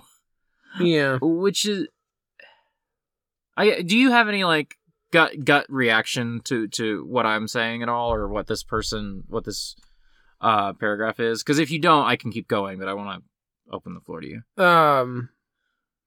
I mean, the biggest thing is I read it and I was just like, Jesus Christ, just say what you mean. But anyway, well, yeah, it's so verbose. It's so verbose. But it's also a thing of, like, there's this, like, claim happening here that in some way what's happening is good for the viewer, because now we get these, like, interesting things that are stuck in this weird identity crisis. And I'm like, some of the other things in the Hollywood Mavericks thing is towards the very end, it's just a lot of people talking about how, like, the profit motive is so, the weird problem that exists under capitalism. This did not exist in communist nations where they had a perfectly fine way of funding movies. Yeah. And people being able to make interesting things without having to care about profit motives. But the bind under capitalism of cinema is that movies, even a small budget movie, costs a lot of fucking money to make. Yes. In the grand scheme of thing, it is so much cheaper for you to write your book, or, you know, draw a comic, or even record music. Yeah. All these these are so much cheaper than making movies. Movies are, like, extremely expensive. the advent of digital cameras has helped this a little bit, but there's still massive production costs for making lots of movies. Like most kinds of movies are very expensive to make, and you need money. And once you start getting money in those numbers, people want to talk about returns because we live in a capitalist society. Yeah. And the profit motive is just a very, very, very bad thing for creating something for creating art. Right. Like, art is a thing that is not actually, well supported by profit motive. Right. And well developed by that. Yeah. And what I think part of what we're seeing right now is this, massive turn towards, this growing divide where people are trying to find different ways to make money off of movies. And so part of that is that low budget stuff is going to be usually not super great digital camera stuff. I mean, everything's digital now, but it is also going to be on the lower end of that. And it's probably going to be made for a streaming service because that has a lower distribution cost as well. And then you just get what's happening in theaters, and obviously pandemic made this even worse, but what's happening in theaters is just there's so much money going into it. They want to see so much money in return. And so I think if you are a person who cares about if you are a critic who has to be constantly watching current movies because you are working in that this is what's currently happening. We're on the pulse of current, cinema culture and cinema developments. I'm writing these end of the year lists. That's the best movies of this year. All of this kind of stuff. I think part of what's happening in the article is an attempt to try to find why am I still doing this job? If we're existing in this place where the profit motive is just fucking up movies more and more. Disney fucking owns everything, or Netflix owns it, and they're going to make a movie that's going to get streamed and get forgotten about. And they might even just remove it from their whatever, or who knows what they're going to do with it, because Netflix is just so weird and flighty these days, it feels like. Totally. All this stuff is everything is just funneled into these bad outcomes, basically. And then you have to write a best year of the list, and you're how do I justify to myself what I'm doing? Is kind of what the article felt like to me. And if you're a streaming service, what is your incentive to investing in making a movie?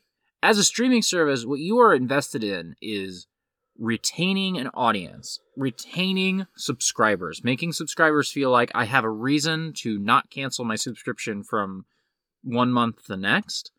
And so why would you ever invest in a movie when you could invest that in a series?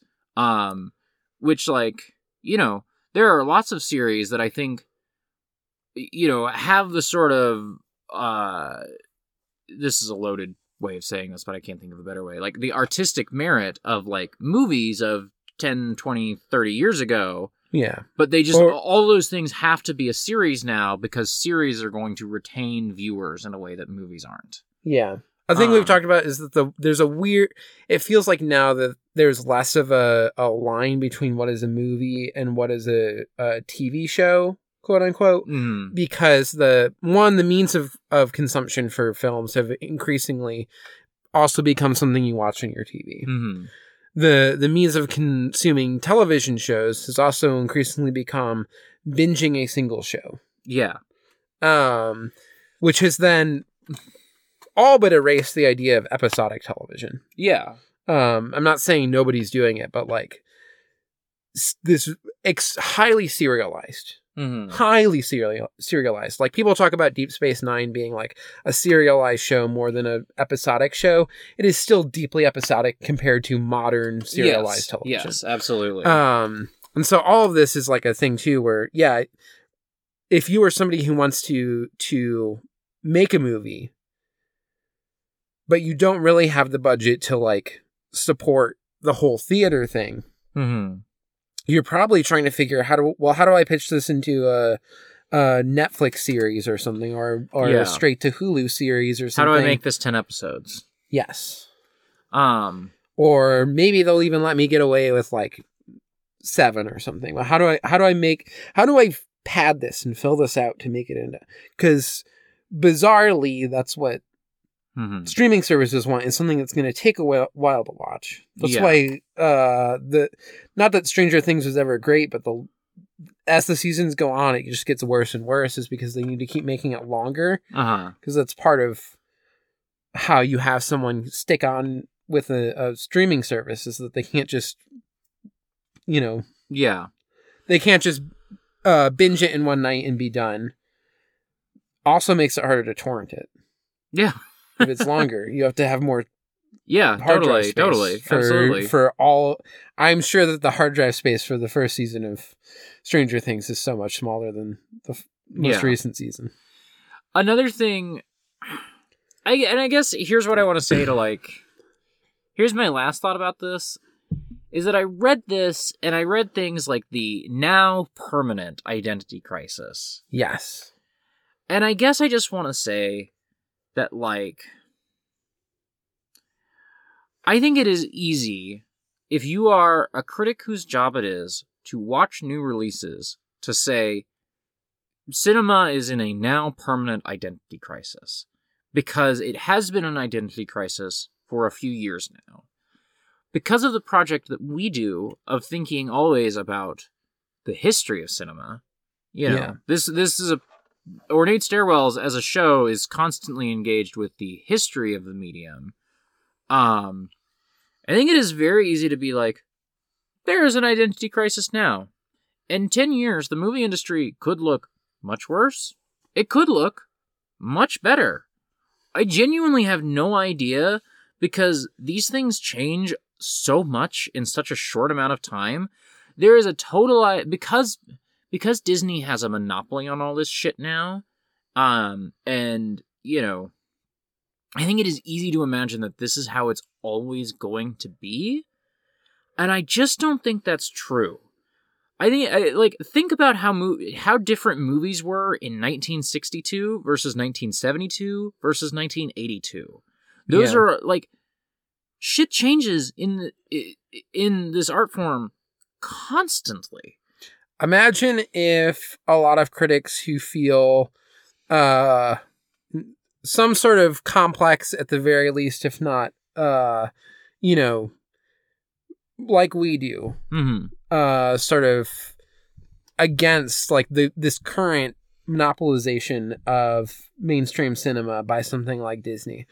Imagine if there was lots of these critics who, instead of writing articles about how, this permanent identity crisis that we're just stuck in and we can't escape from, does reap benefits for us, or whatever the weird wording was.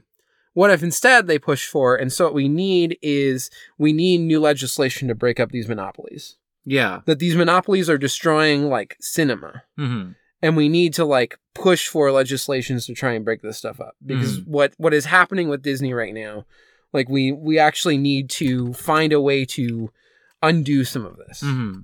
I could so easily see...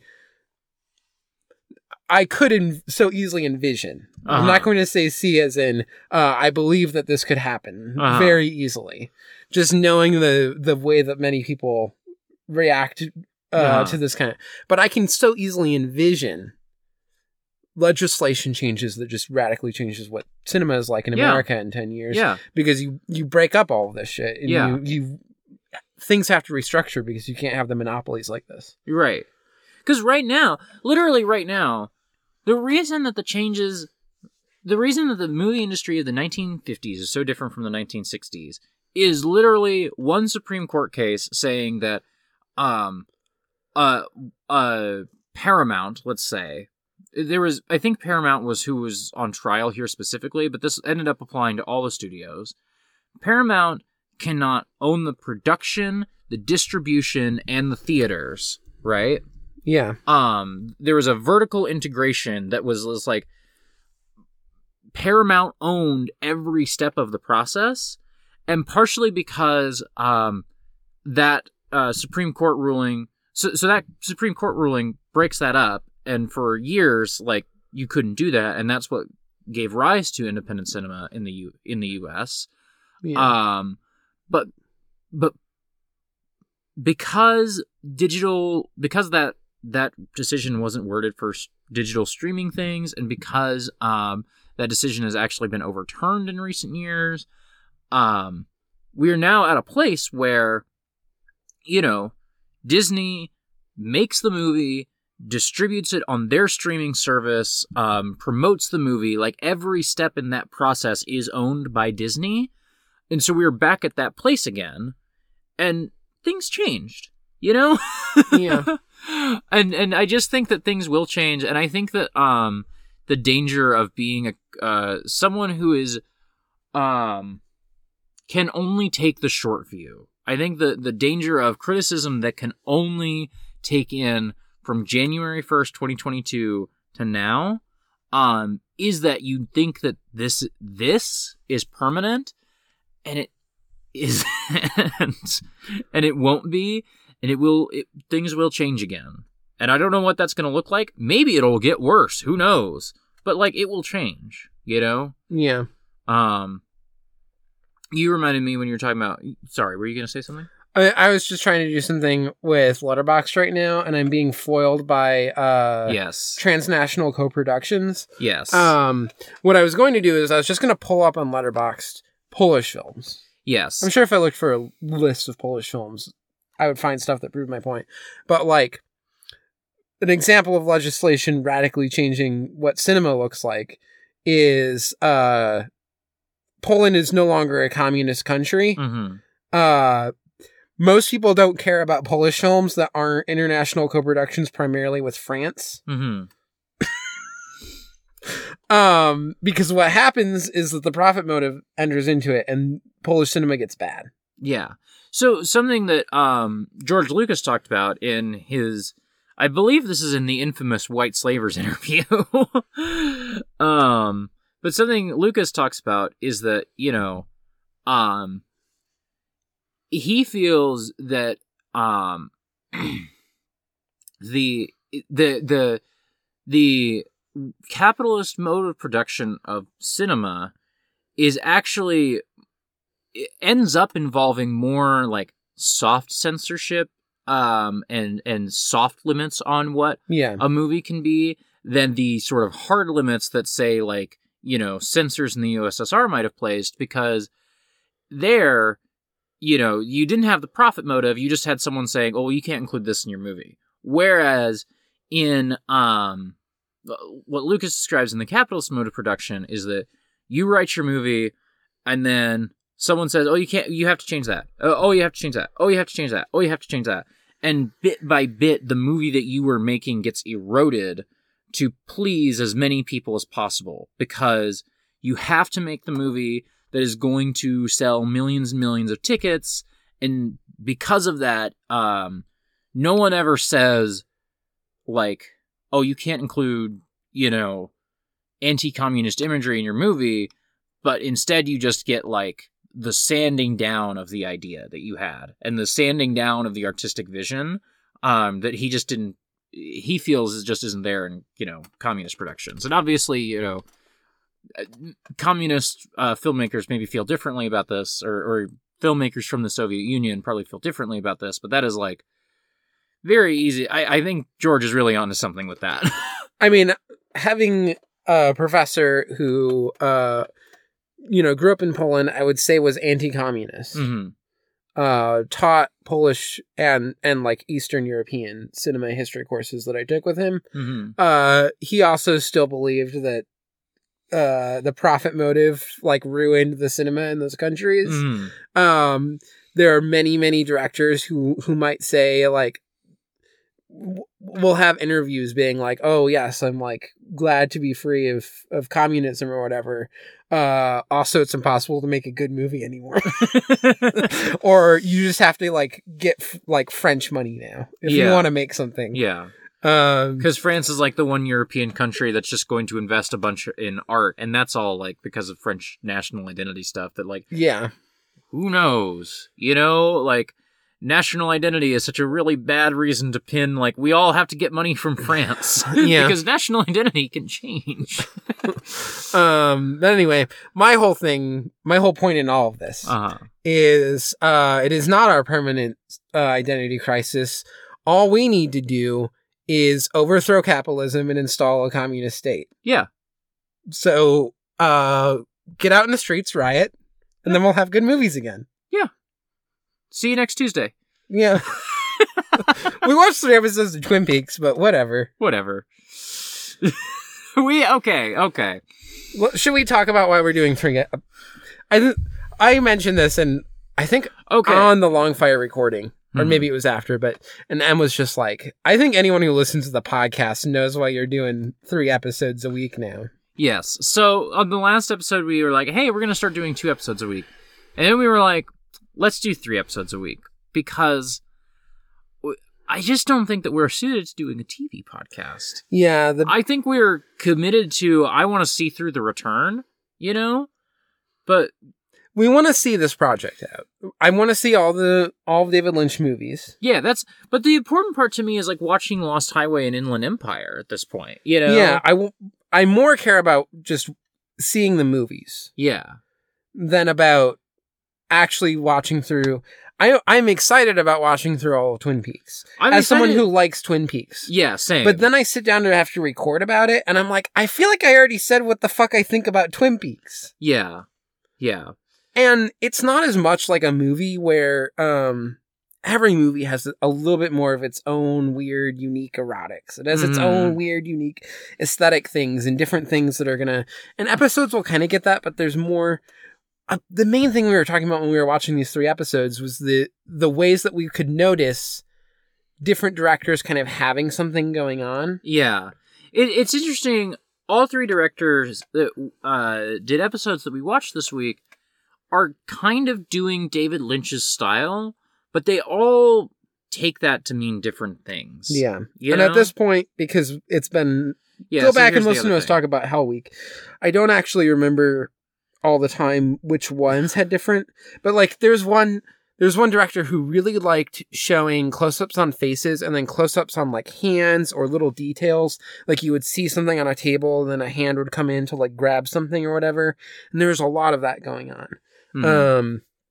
I think Mark Frost's directed episode felt very... I mean, there was some stuff that was still fun, but it felt... One thing is he liked putting lots of things in between. This one I knew. I remember thinking about, Mark Frost is directing this one.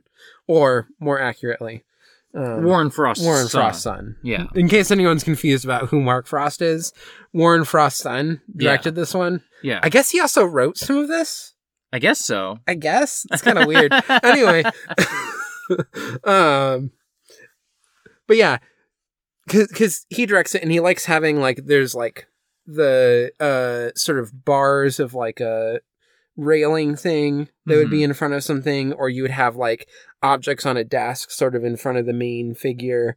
He liked doing that a lot. But otherwise, beyond that, which felt a little bit like a hearkening to stuff like Laura, the film noir that we watched. Yeah.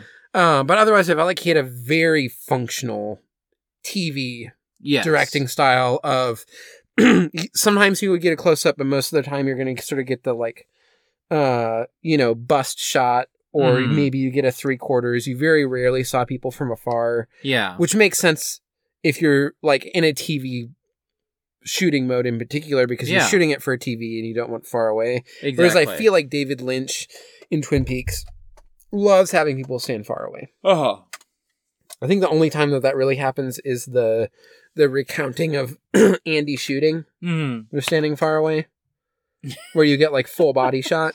But that's because you have to get all the guys standing around and Lucy in the foreground. Yeah, Lucy's still in the foreground, so you still have like a primary figure who you can see. Cougar's Dream is the one that I least remember. Yeah, but I know that I was noticing little hallmarks too. Just to rewind a little bit, you touched on this, but I just want to say, so today is Friday. Yes. We watched 2 of these on Monday and the other on Tuesday. I don't remember a fucking thing about these episodes. Go back and listen to us talking about everything about like Tuesday and Wednesday and Thursday. And I remember we had a wonderful time. But God it was nice. almighty. I was just like fucking stress mode. You got my toddler down to a nap. I was just not even paying attention to the world sometimes. And then I was like, I'm taking my lunch, and we sat and we watched an episode. Yeah.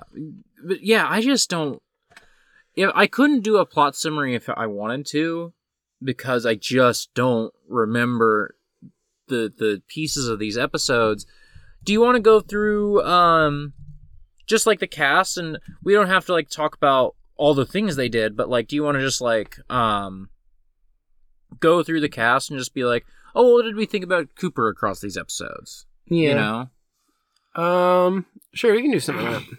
I pulled up a quick we've been using the fan wiki because it's more in depth, but I actually just pulled up Wikipedia right here because I think us not being able to see all the multiple paragraphs of what happens will actually be helpful.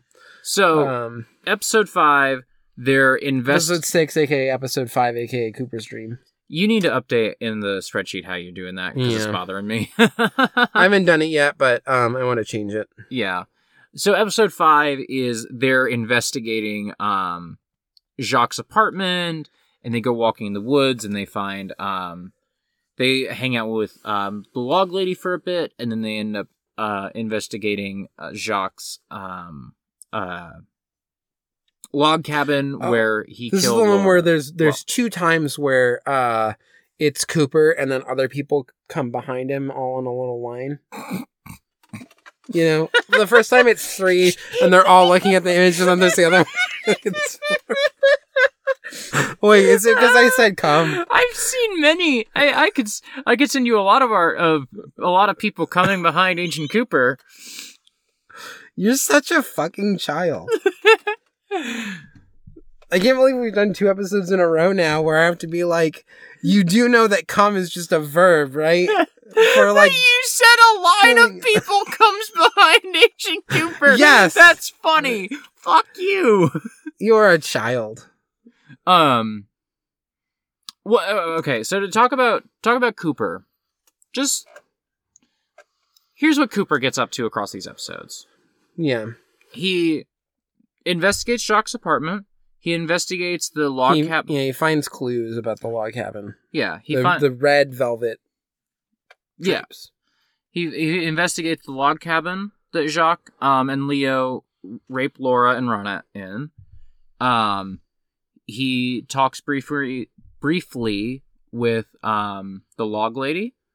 In the next episode. Oh yes, and then episode 6, episode 5, Cooper's Dreams ends with he walks into his bedroom and Audrey is naked. We can circle back to why she's doing that later.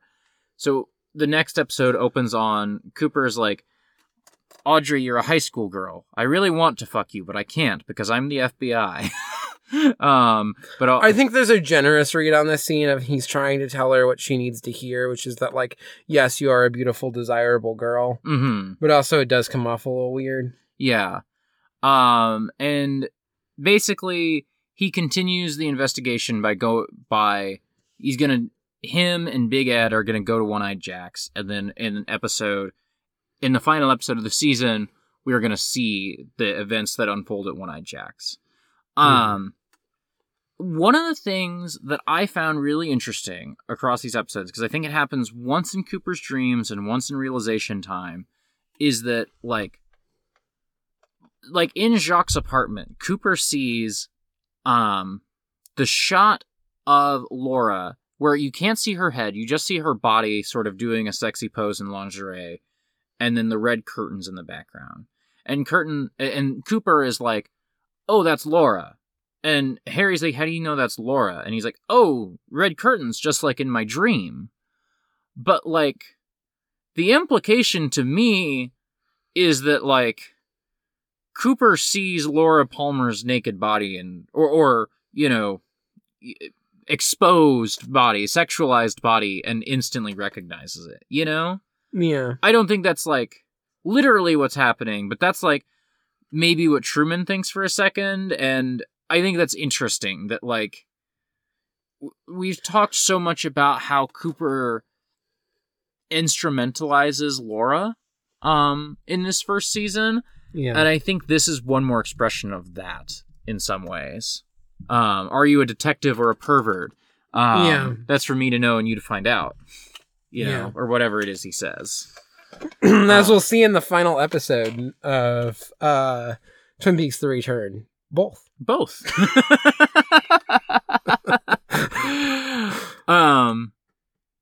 And yeah, he can sort of explain it away with his dreams thing, and I'm not saying within the fiction that that's wrong.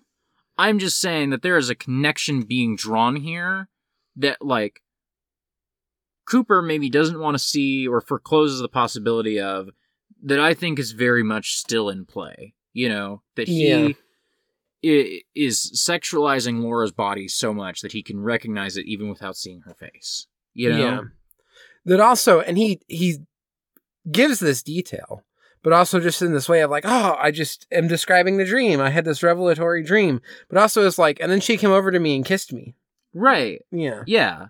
In the dreams where he sees these red curtains, like, Laura is an object of desire, you know? Yeah. And we also then are getting this juxtaposed with stuff with Audrey. Right. So Audrey gets some interesting stuff. Are you a detective or a pervert, Audrey Horne? Where she's looking through a peephole in at her dad as her dad is cheating on her mom with Catherine, right? And she goes immediately from that scene to, I'm gonna like go get naked and get in Cooper's bed to try to seduce him, right? Yeah. Then we open the next episode on why Cooper isn't going to fuck her. Yeah. But she still continues to kind of desire him. Yeah, totally. Like, because there's also the letter at the secret letter at the end, but he can't read it. Right. But then she's also doing her little like, oh, I'm gonna go to One-Eyed Jack's and like become one of the hospitality girls or whatever, escorts. Yeah. Well, escort is one of the ways that they describe. I feel like it was hospitality. Or hospitality girls, yeah. That is. You said it a second time. I was like, oh, that is definitely a phrase that's used there. There's this ridiculous scene where this is just such a, like, I feel like people don't do it anymore because it's just played out. But I just feel like in the 90s, like just me growing up in the 90s, this weird representation of sexual skill that was just like pervasive in a way that doesn't always feel like it was supposed to be a joke, but now just does because I think it's been parodied so much as like a weird thing that just the 90s believed about sexual skill, which is that you put an entire cherry in your mouth with the stem and then you pull out the tied stem because you tied it with your tongue because you can move your tongue around so good that I mean, I'm sure that would feel good, but it's also I always find it weird because I'm like, because it's almost always like a woman doing it. Yes. And it's supposed to be like hot to a guy. And I'm like, yeah, like I guess like being able to move the tongue around a lot with like would be like good for a blowjob. But like, it also kind of seems like you're trying to demonstrate how good you can eat pussy. Because I feel like tongue's like very involved there. Yeah. Anyway. It's just ridiculous. Every time I see a scene in a movie or anything where someone ties a cherry stem with their tongue, I'm just so amused by it. But anyway, and then, of course, Ben Horne shows up and wants to break in the new girl because he's a fucking Ben Horne, not a detective. No.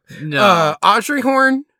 I think by the time we get to the end of this, we will all agree she's also not a detective, but she is a pervert. But she's trying real hard to be a detective. Yeah. But I just find this. Yeah, that's sort of the big dramatic thing at the end. There is like Ben Horne coming in, and I think about and this is not a knock on Totally Reprised, which you can listen to by going to audioentropy.com. This is not a knock on their show at all, but I kind of remember them getting to the conversation between Cooper and Audrey and focusing so much on like the like weird power dynamics and the uncomfortability of the scene, and just sort of writing it off as, oh, 90s TV, this was just like acceptable. And I think that's I don't think that's wrong by any stretch of the imagination. I do think that there's an element to, in the 90s, you could just, in the 90s, like, a character like Cooper on TV could fuck a character like Audrey on TV, and it would be lightly scandalous. A little risque, you know? Yeah. But not like...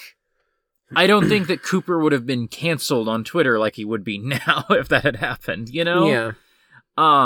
But also, I mean, go to AO3 and there's like 1,000 things that people are writing today about this stuff. And where it goes way farther than Twin Peaks. I guess I just have it more...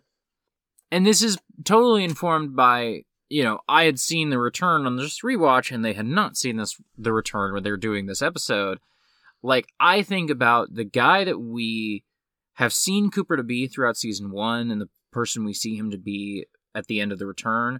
I watch this scene and I think so much about Cooper as the guy who says, I am the FBI, and then abandons his wife and child immediately. You know? Yeah. And Cooper in this scene is not saying, I'm not going to fuck you because... what he's not saying is, I'm not going to fuck you because it would be immoral. What he's saying is, I'm not going to fuck you because it would be a betrayal of my oaths to the FBI and my service to the Bureau. Which is his way of saying immoral. Yes. But totally. That his morality is defined by his, like, role as a detective. Right. And I think, like, he can sort of, like... in a very, like, literal sense, he often objectifies Laura Palmer. In his mind, he turns her into an object and does not think about her humanity.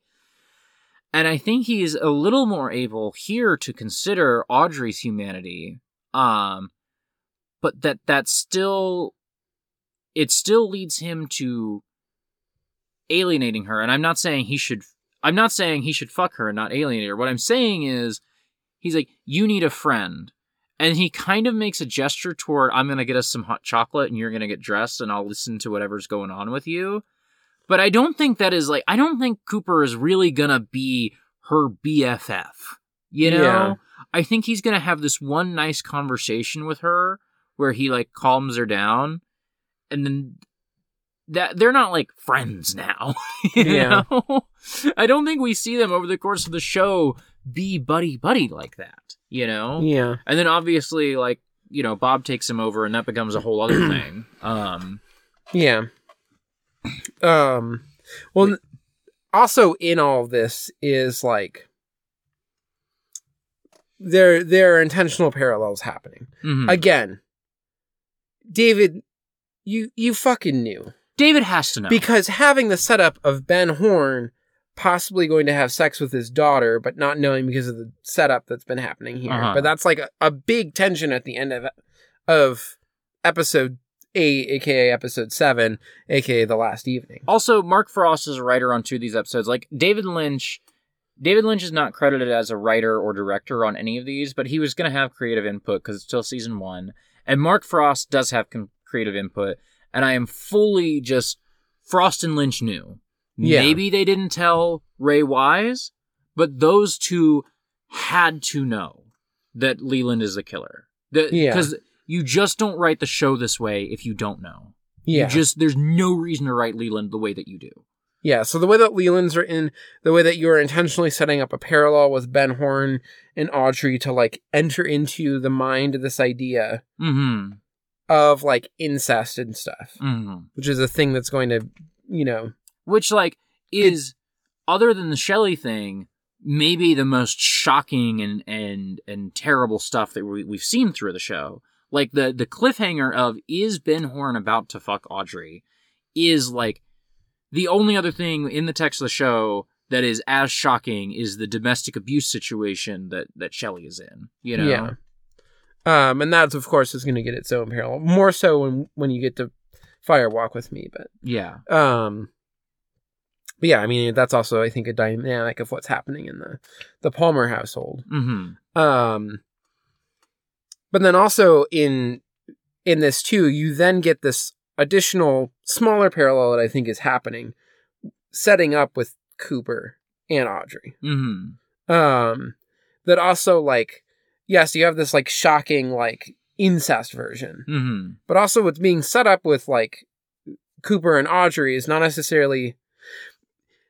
and this is the thing that sort of came up on Unlocked Twitter, because now that they have watched through all of The Return, Pris is listening through the... Hi, Pris. We love hi, you. Pris.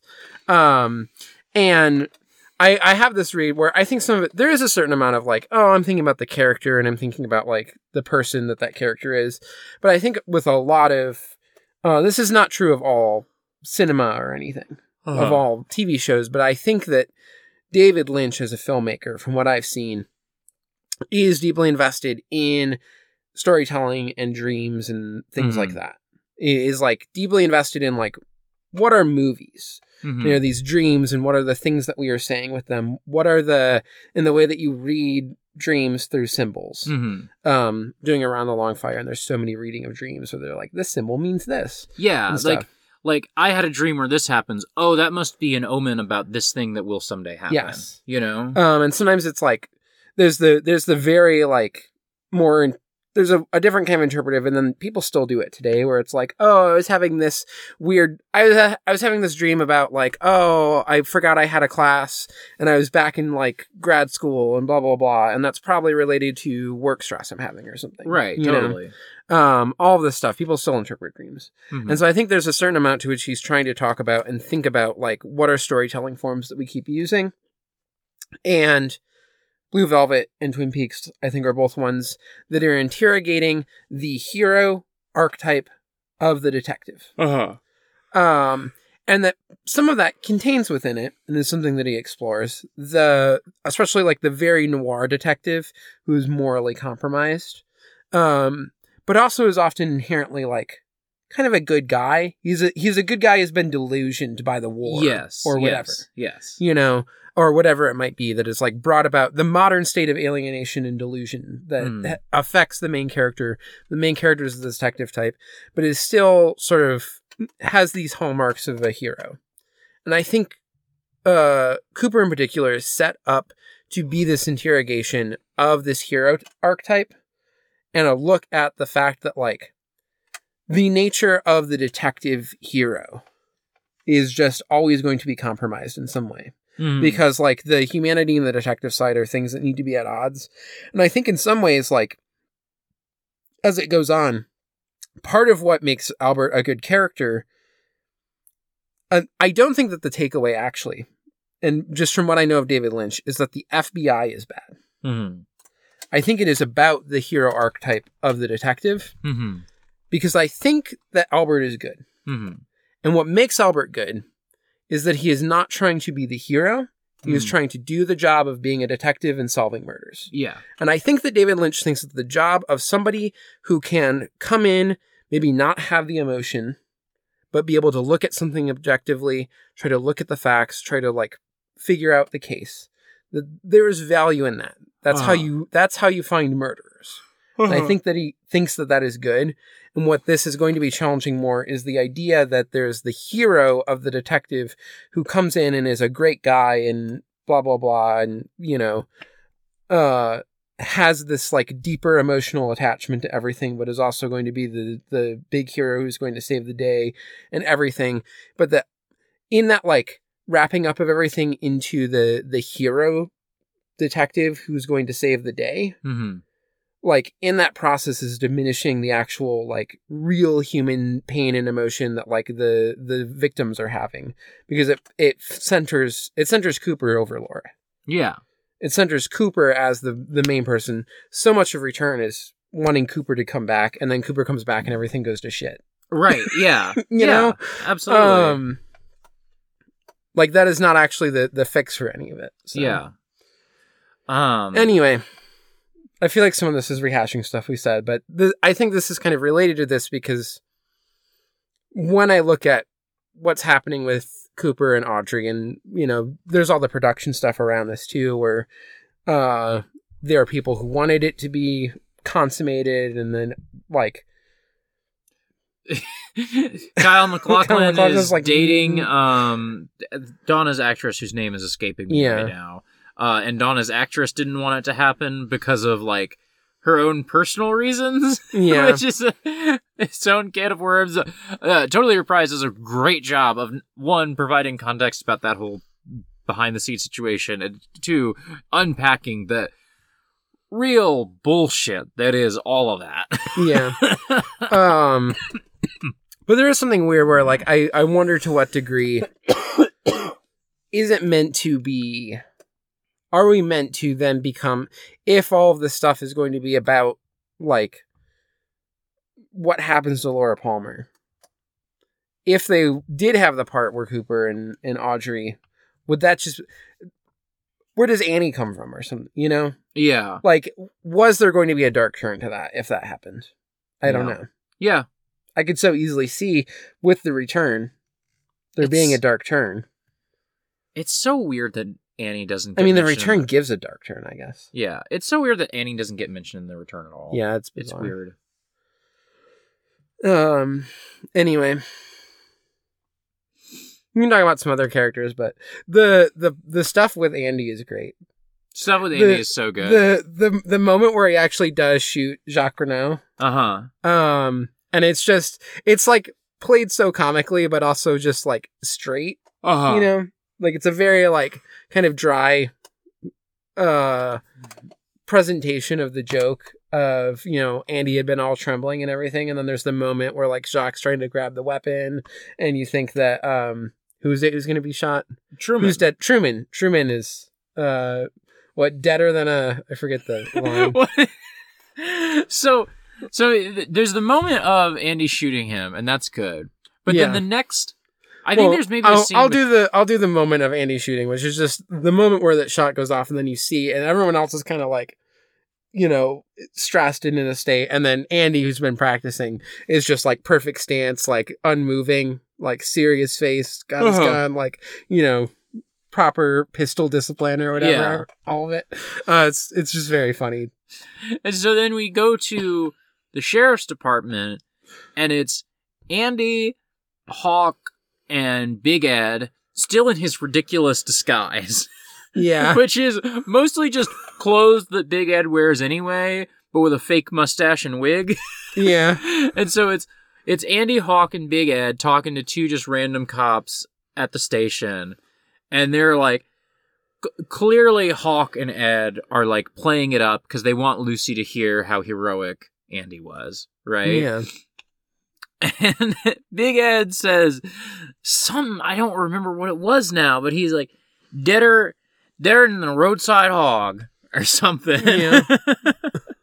And we lost our shit because we still just can't look at Big Ed and not think. Yeah. So Andy pulls out his gun and he says, "What deep?" Yeah, let me just find the if I can find the tweets from Tuesday. Yeah. The thing is, I tweet too much. You do tweet too much. I'm constantly saying this.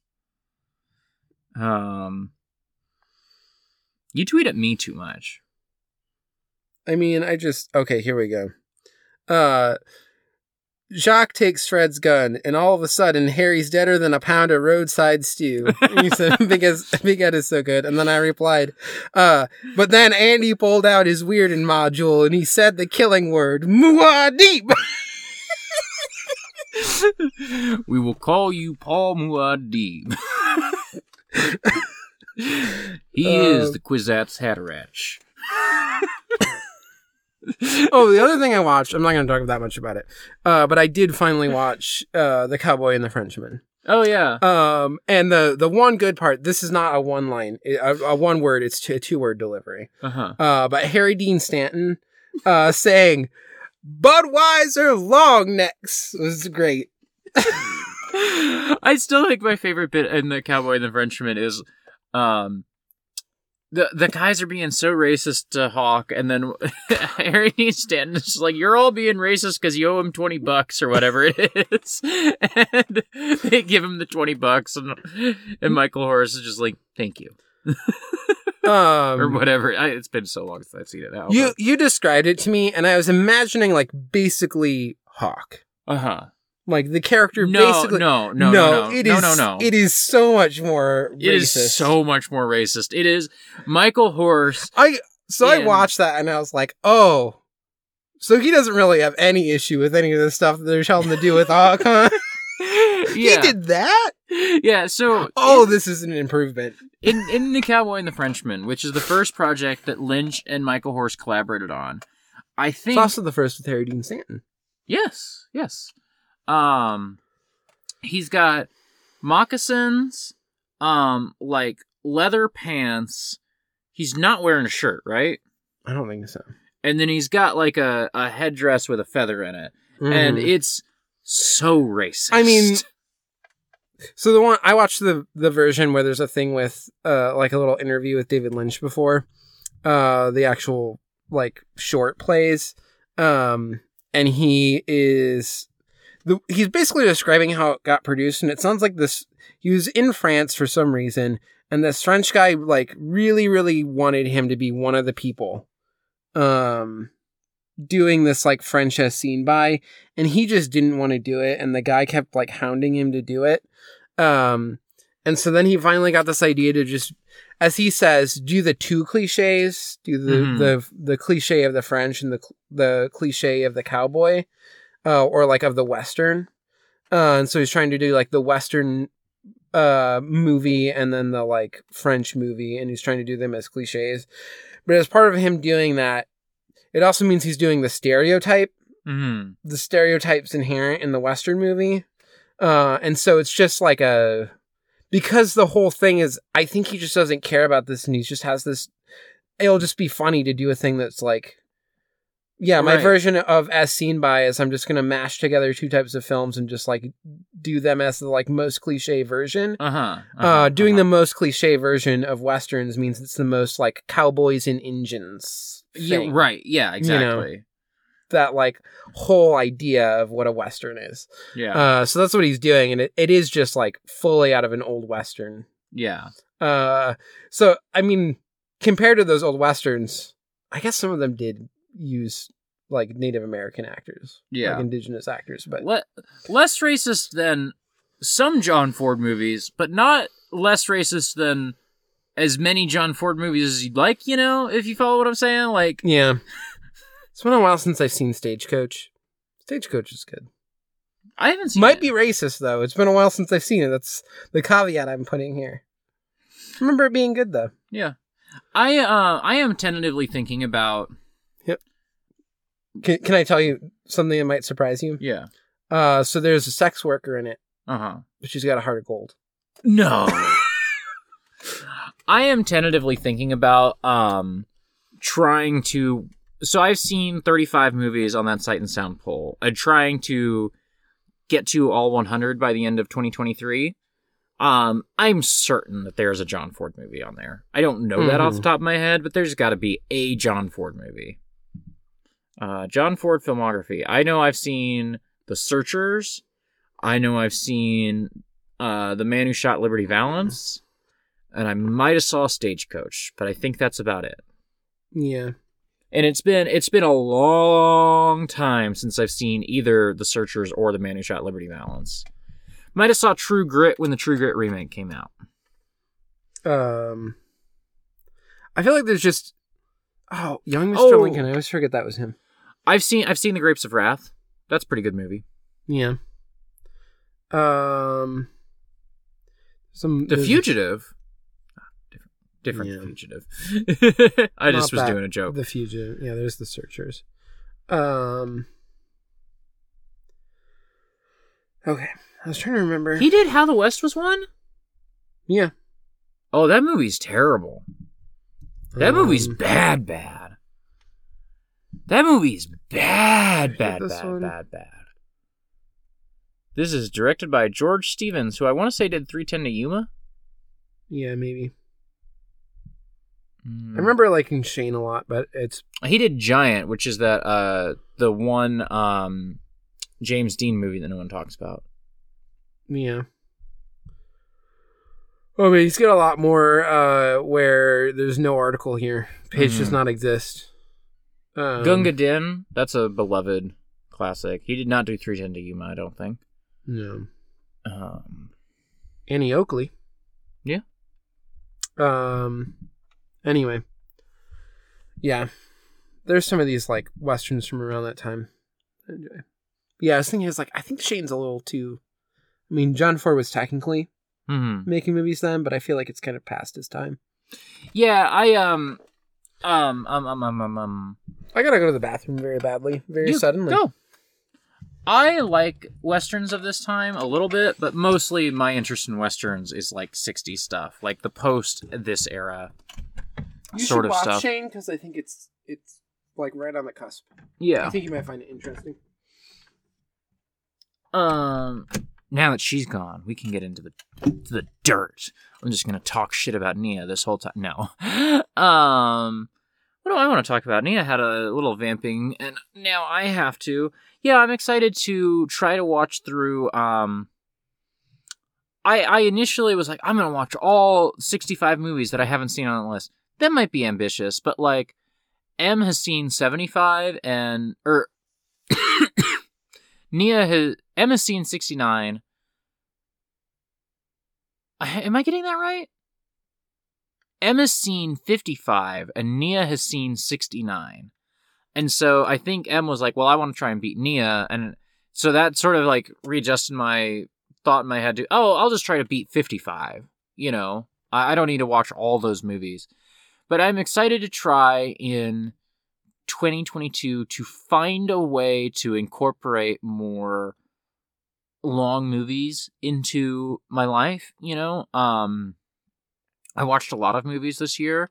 Did not watch, I think, any movies that were over 3 hours, mostly because there's just not been a way for me to do that. And I'm going to try and take a swing at that over the next year. And I think that'll probably involve watching a lot of things in 2 sittings. And I'm fine with that. I know some people who are like, no, I'm going to watch it. I'm going to watch it.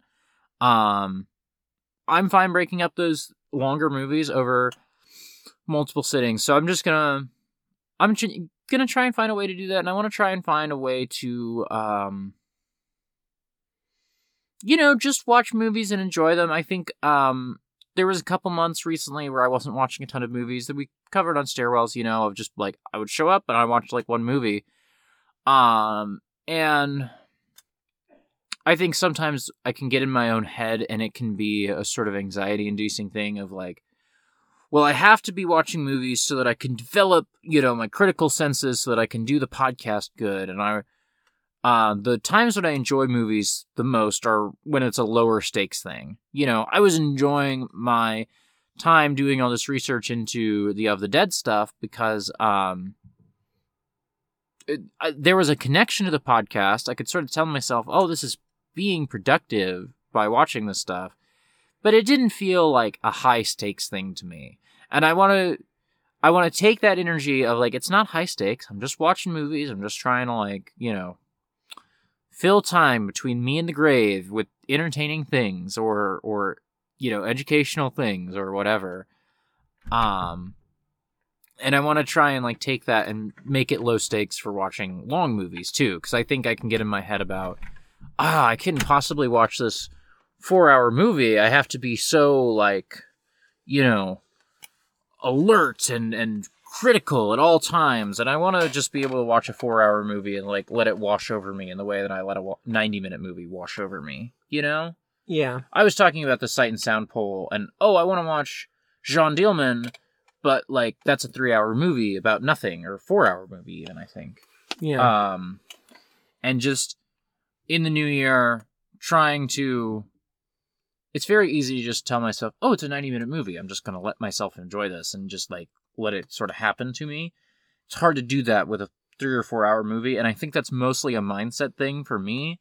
And I need to just like put things on, be okay with like, oh, this is a 3-hour movie. I might have to do this in 2 sittings, you know, and just like let myself enjoy a thing, let a thing wash over me, and you know, yeah. Yeah. That reminds me of the thing when we were way back talking about us doing the poll. That part of what I was thinking with the Jean Dielman thing is like, oh, it's not like the thing about Vertigo is that I don't think Vertigo is like that dramatically different in terms of like the style of movie from something like Citizen Kane. I mean, it is. There's a different scope to it and things, but like neither of them are taking like significantly different approaches to what cinema is. Yeah. Whereas it feels like Jean Dielman, and I haven't seen it. It feels like it's a little bit more. Yeah. Like something else. Yeah, it feels like it's challenging. There's like a different ethos behind it. Yes. That's what I want to say. This does... Chatting here did make me think that if we wanted to narrow the scope of the poll, and I don't think we do, but there is a sort of very easy way to do it, which is just to say the runtime of a submission has to be between 60 minutes and like 600 minutes, you know? If we wanted to do that, if we wanted to just limit it to movies, that would be a thing we could do. I don't 600 minutes is 10 hours. I don't want to do that though. Yeah. I will say that, you know, if you are voting for something that's an edge case, remember that this is a popularity contest, and like, you know, your edge case just might not get as many votes as Citizen Kane does. Yeah. Or Blade Runner or whatever. I mean, maybe lots of people will write in to say Plastic Love by Gargura. Gargura. Gargura. Gargura. Gargura.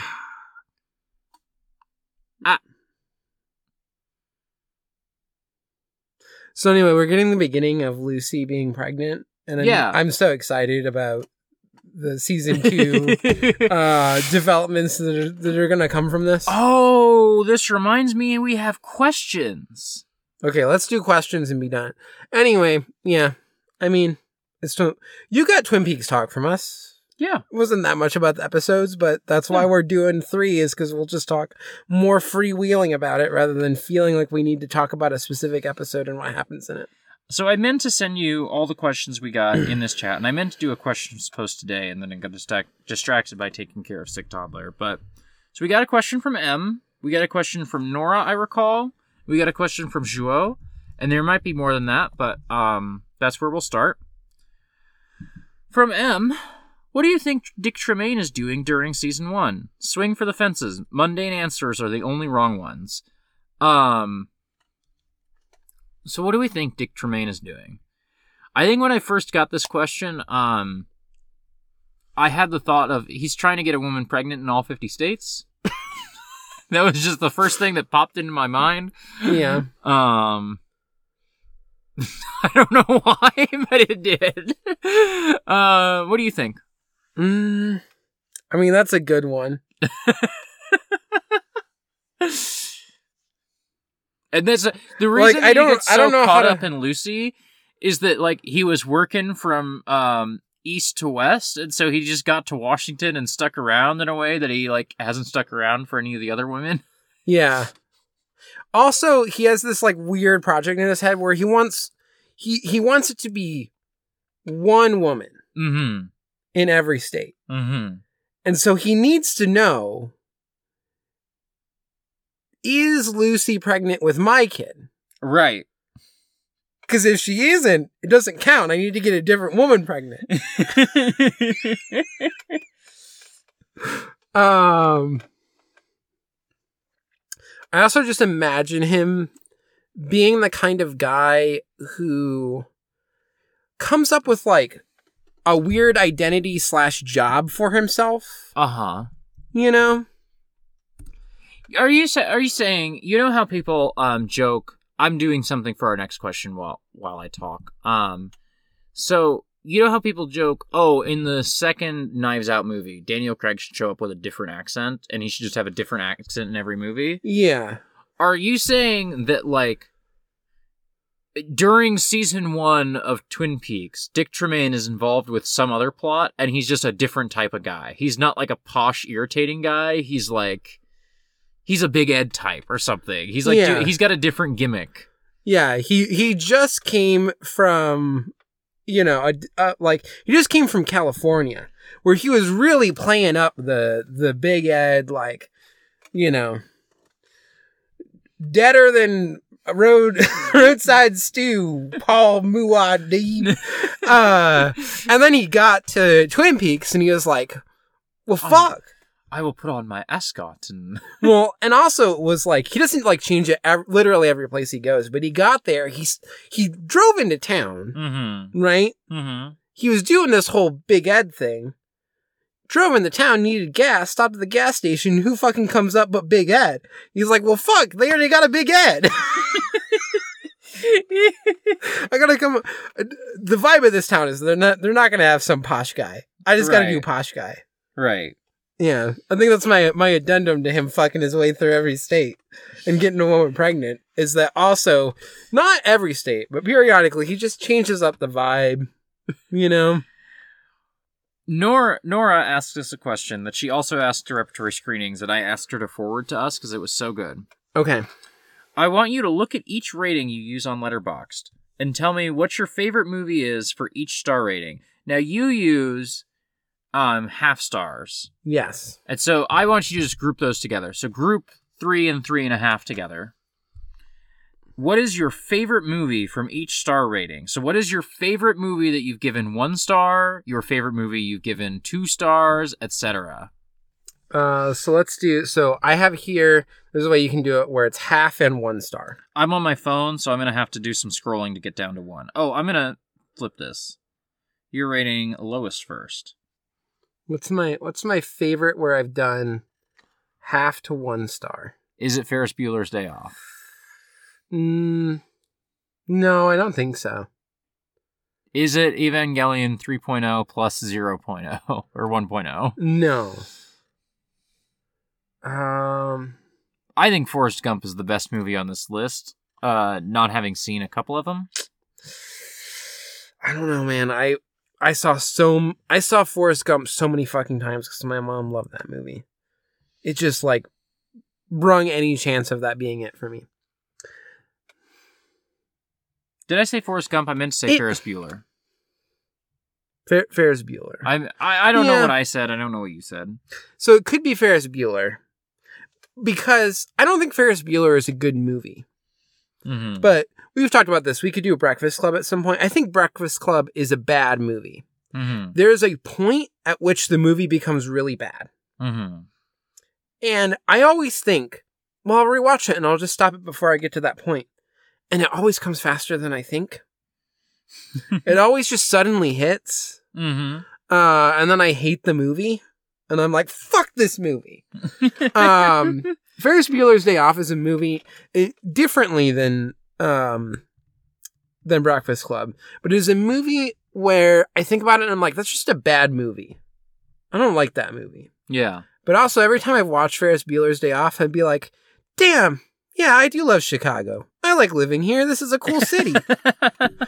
So every time I watch it, I'm just like, yeah, Chicago.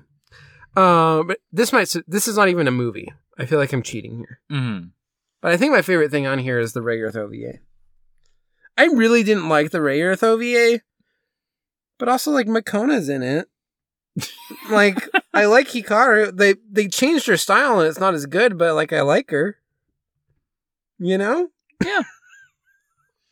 I think for my 1-star answer, I'm going to go with Breathless. I thought about saying Election because Election is a movie that I am quite fond of that I have reevaluated in the light of Alexander Payne being a sex pest, to put it lightly, to put it very lightly. And some of the like ideas and themes of Election, some of the characterization is very different when you know about that, you know? Yeah. But so I don't really want to say Election is my favorite of the 1-star movies I have on here. I'm gonna say Breathless.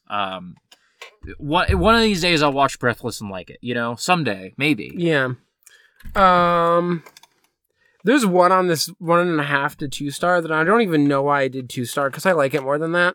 Mm-hmm. I'm not gonna say what one it is, but we are gonna watch it next year for something, and I'm probably gonna have a fucking fun ass time. Yeah, I'm excited about watching that. Yeah, you're probably gonna bump that up to 4 stars.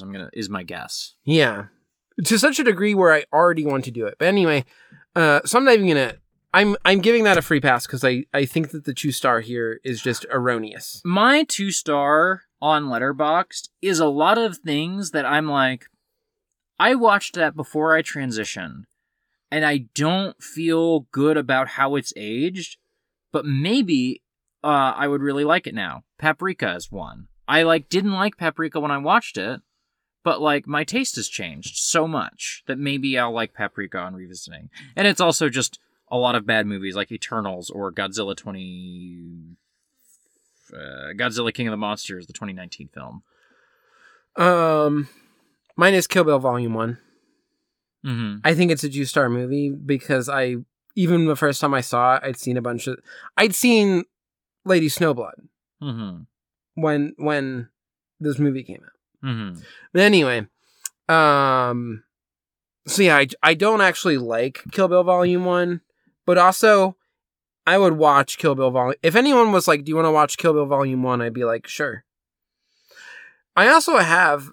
that I have rated as 2 stars. As 1.5 stars, I have Volume 2. I know lots of people who like Volume 2 more, but I'm just in it for the weird Japanese homages. That's the one thing I like about Kill Bill, so... Volume 1 it is for me. I'm going to go with Paprika here. Okay. That feels right. 3 stars. Let's see. Now that we're getting into good movies, I don't want to overthink this, but my favorite 3-star movie...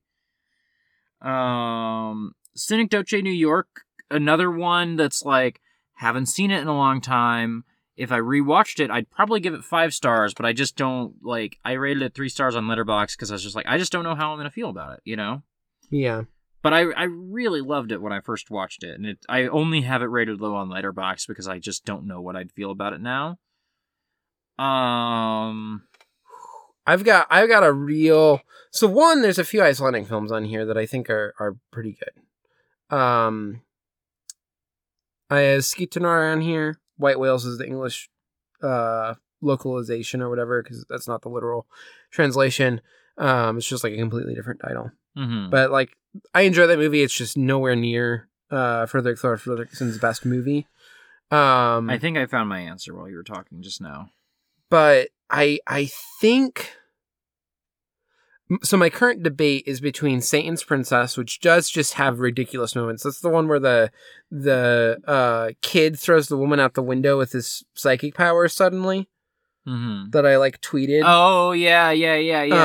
And also where the evil woman at the end just loses her skin and is a bizarre demon running around. That movie's fucking fun.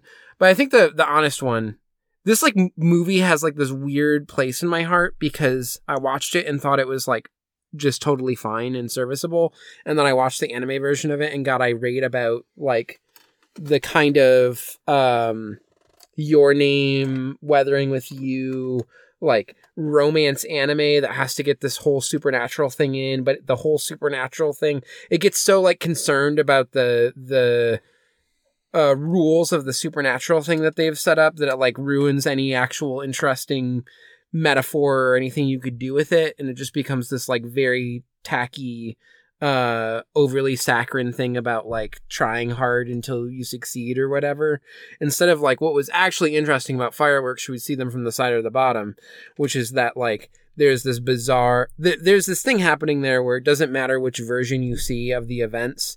The boy in that is just not prepared.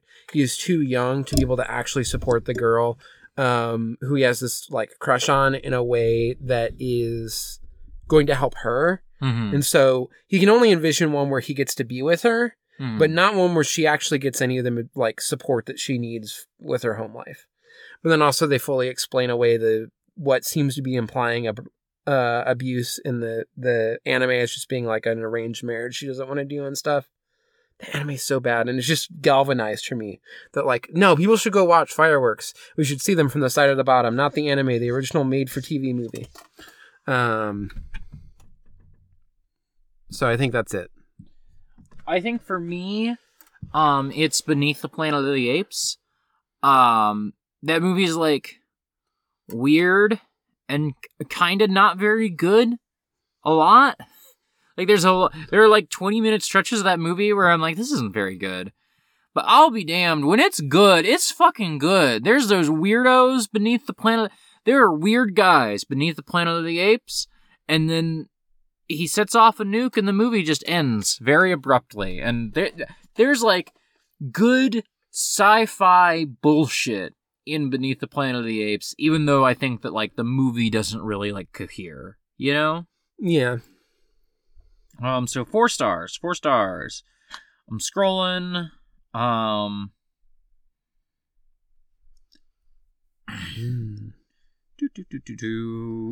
Episode 2, Attack of the Clones might be it. I'm gonna ponder this for a moment. I'm just kind of filling dead air. Double Indemnity might be it. Oh, this is really easy.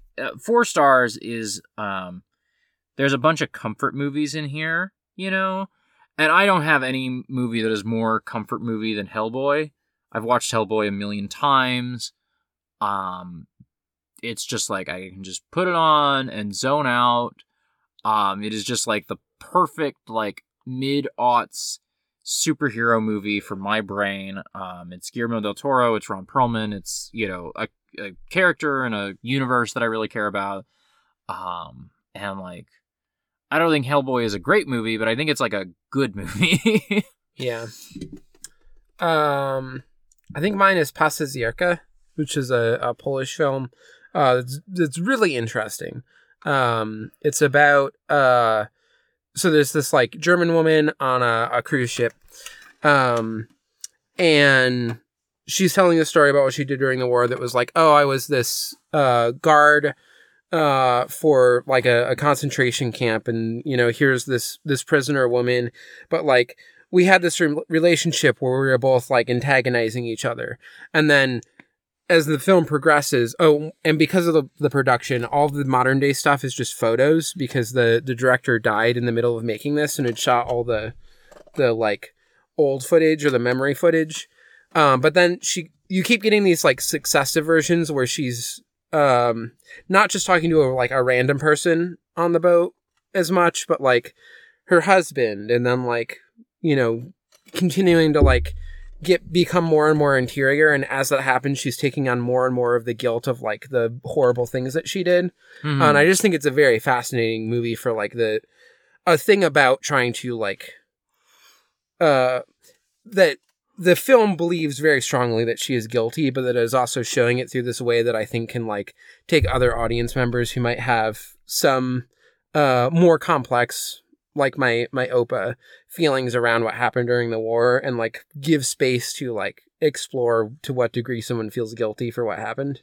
Mm-hmm. So yeah, it's a Polish film, but it's probably my favorite Polish film. It's fantastic. And pretty sure it's Polish. Favorite 5-star movie? I'm probably, because this is like so easy to just like get hung up on for days, so I'm probably just gonna say In the Mood for Love. Yeah. I'm probably just gonna say, if you ask me what my favorite movie is, I'm probably just gonna say In the Mood for Love, so I don't have to think about it. Yeah, you know. Yeah, this is I told Lisevich and Andre Monk. I think Andre Monk is one of them finished it. I forget who. It's been a while since I watched it and I've thought deeply about it.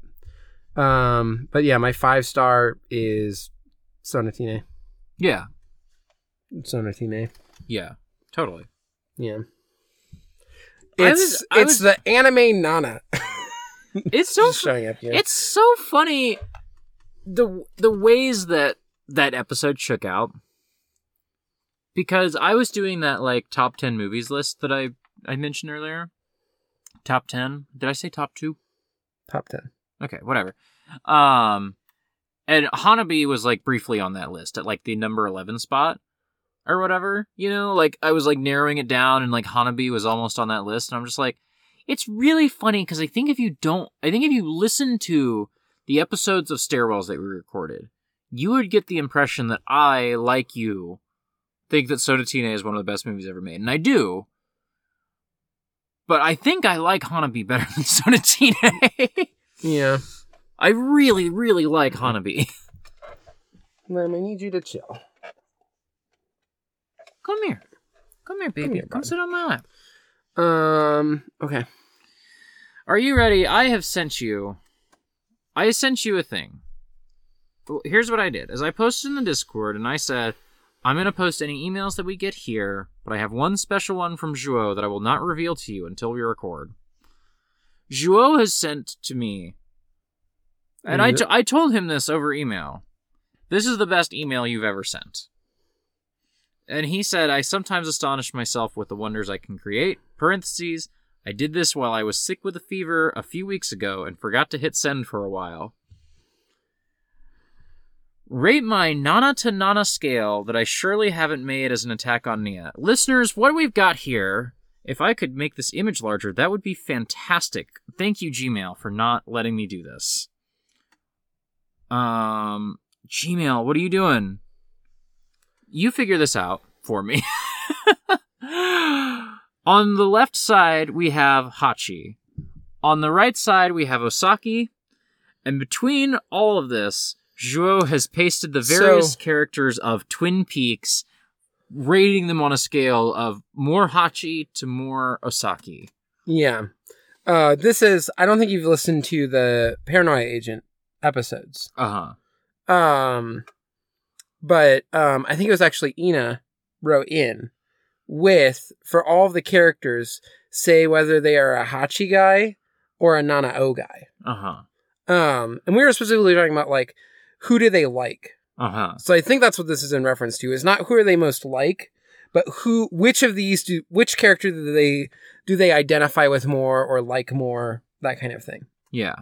So let's just go down the line from left to right.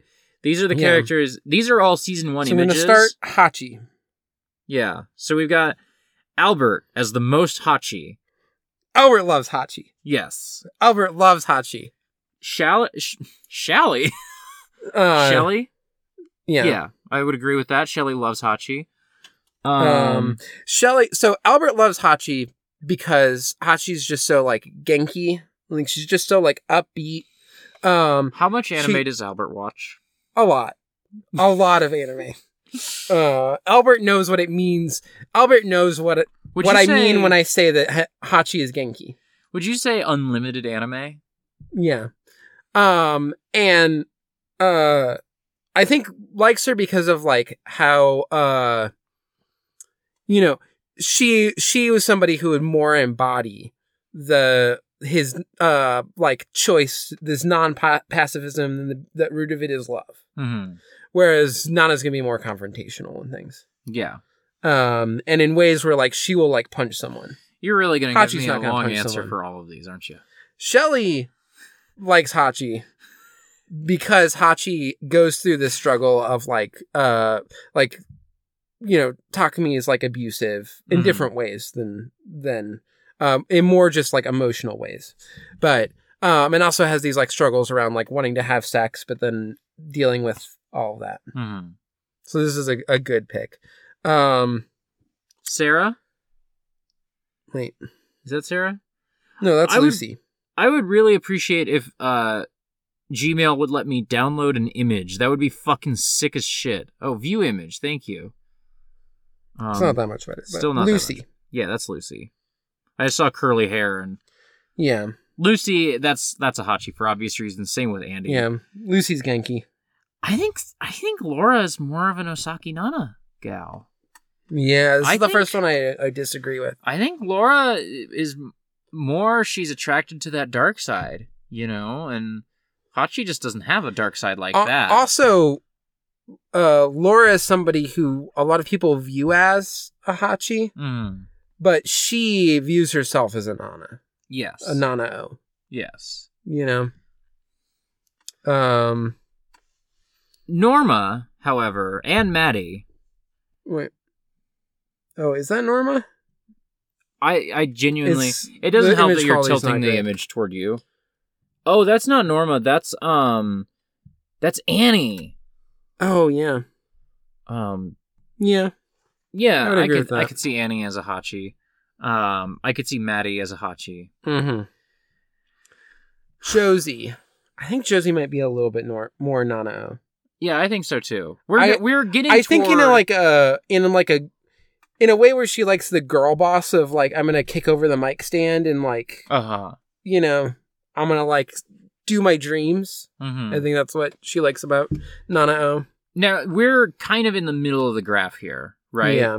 I would say that Cooper is just left of middle, so he's just barely a Hachi person in Joe's conception, and Bobby is just barely a Osaki Nana. Yeah, I think Bobby's a little bit more Osaki Nana than Cooper is Hachi. Yes. But I think I agree with these. Yeah. I think Cooper appreciates both sides, but would go more towards the Hachi side of things. Cooper would say, I just appreciate the character drama more than, rooting for one character. Likes all of the different like love triangle stuff going on with Hachi. Yeah. Whereas Osaki Nana's far more, you get a little bit with like Yasu, but mostly is like with Ren, and then it has the whole Cooper's favorite character is Yasu. Yes. Yeah. Yeah. Even though he's not a Yasu, he wants to be. Yeah, totally.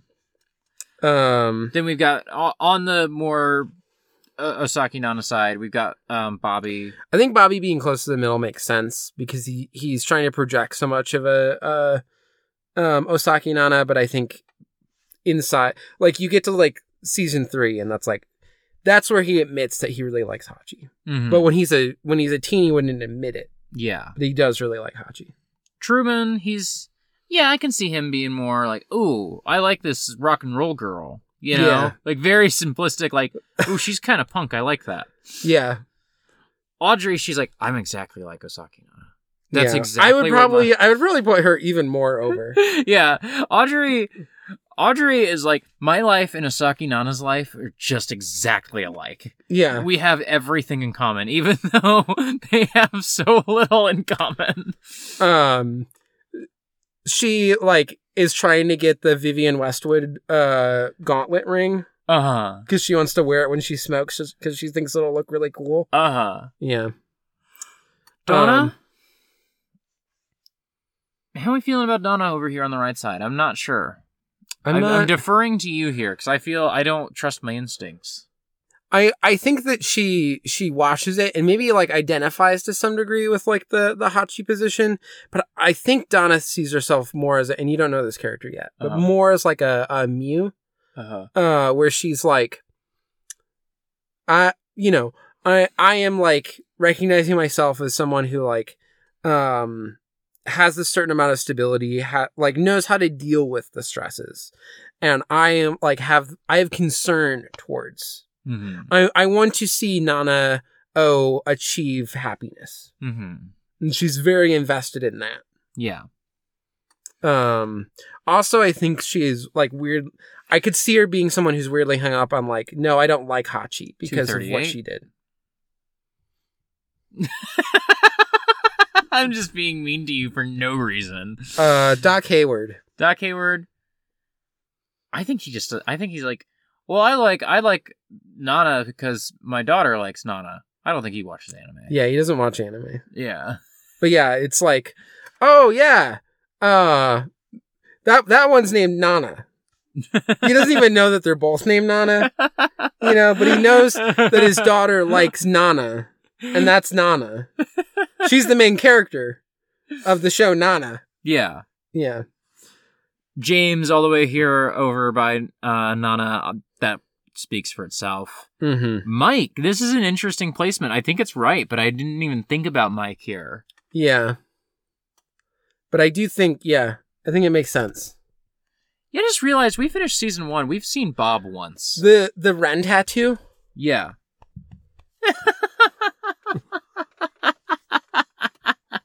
And then all the way over, the most Osaki Nana is Briggs.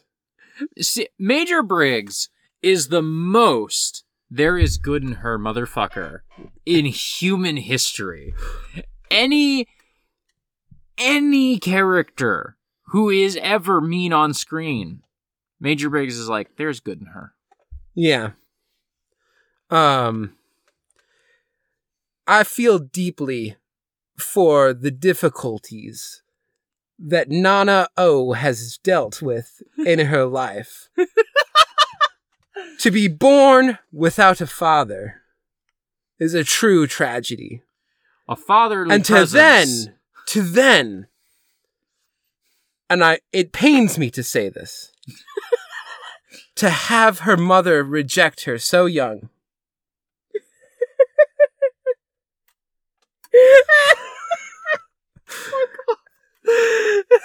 If only her grandmother could have been a stalwart, steady presence in her life. Not turn her back on her when she is accused of harlotry.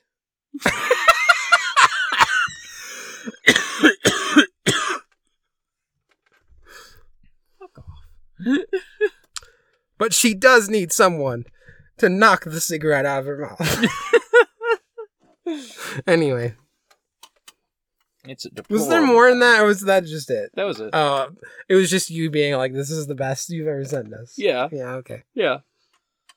I can't believe you thought that I was gonna just let that one go. What? Without going into detail about why I felt the positions were correct or not. I knew what you were going to do. I just wanted to give you shit the whole time. I just wanted to bother you. And I did do that. Well. Where can people find you online? You can find me at FoxMomNia. That's my phone. Saying that we should go to bed soon. Go listen to my other podcasts. Ghost Divers. We're starting our Kino's Journey season. So that'll be fun. Joined by Kim. I'm excited for it. Go listen to Pondering Puton. Just do it. Yeah. They're half-hour episodes. Yeah. Do it. And go listen to my new podcast, Around the Long Fire. You can find me on Twitter, @autumnal_coffee. You can find me on co-host, @autumnal. On co-host, I have been doing weekly roundup posts of everything that's happening on the network.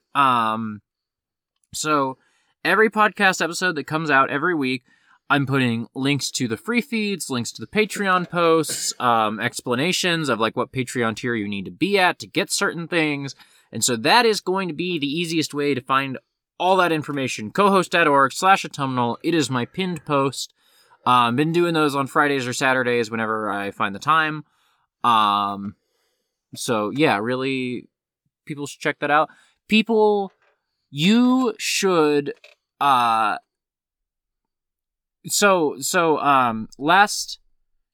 yesterday, I lost my train of thought there, but I'm back now.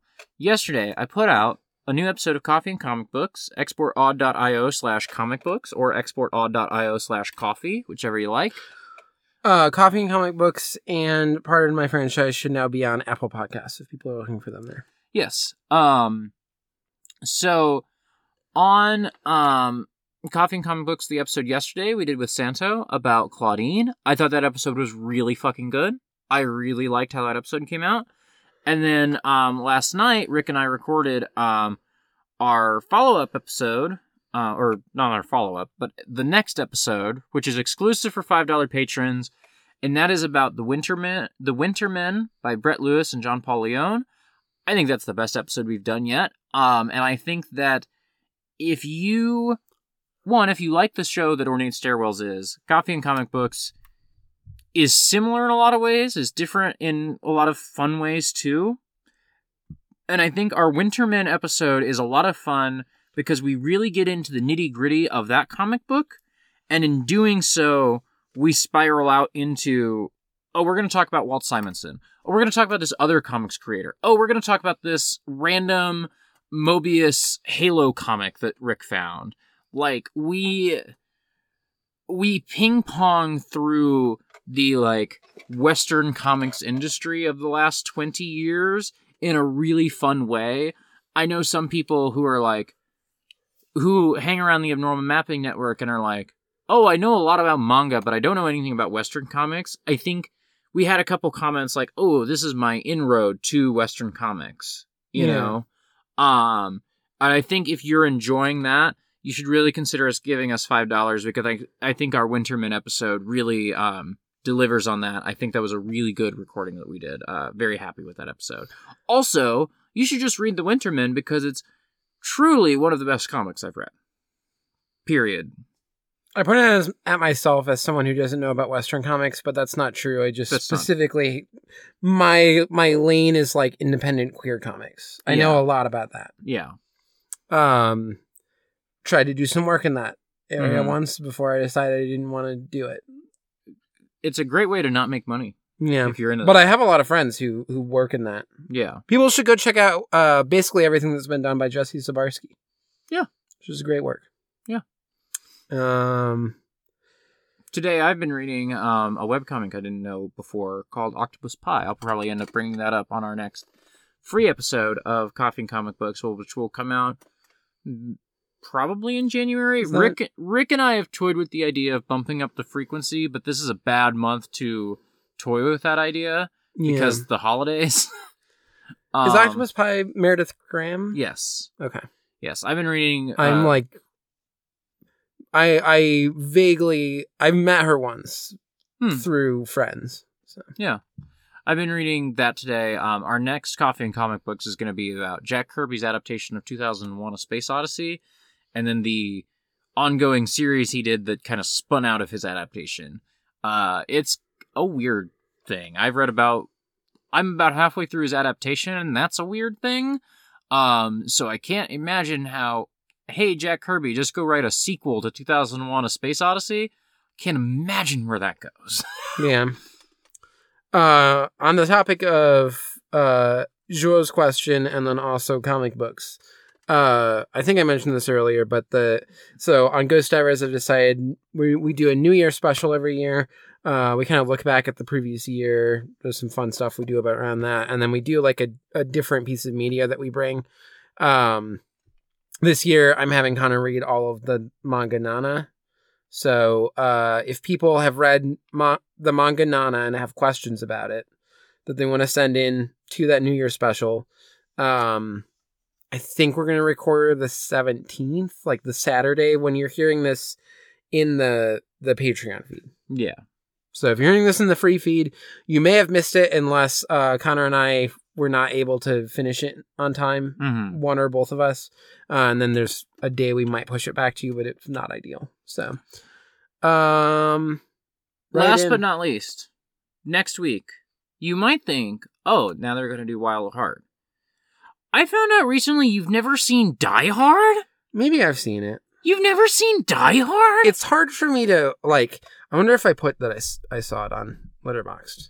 Because it's one of those movies that, like, I don't think I've seen, but also I could see moments where I think that I've seen it, because I've seen stuff parodying it and from it and everything so much. I don't even have it logged on Letterboxd. Yeah. The ideal version of this is... like, I know what Die Hard is, I just don't think I've ever seen it. The ideal version of this is that you find out, much like I did with our first episode of last year, Police Story, and it's like, oh, I have seen this, actually. Yeah. Is that we get a little bit into Die Hard, and you're like, oh, I did see this. But I said, now I have a machine gun, ho, ho, ho, and you didn't get it. And so we're watching Die Hard next week. Also, it's my favorite Christmas movie, and Nora doesn't want to watch it with me, so you and me are watching Die Hard, because I need somebody to watch Die Hard with me. And last year we did do my favorite Christmas movie, so... Yeah, so... I'll probably rewatch Tokyo Godfather soon. And then... when I'm have free time.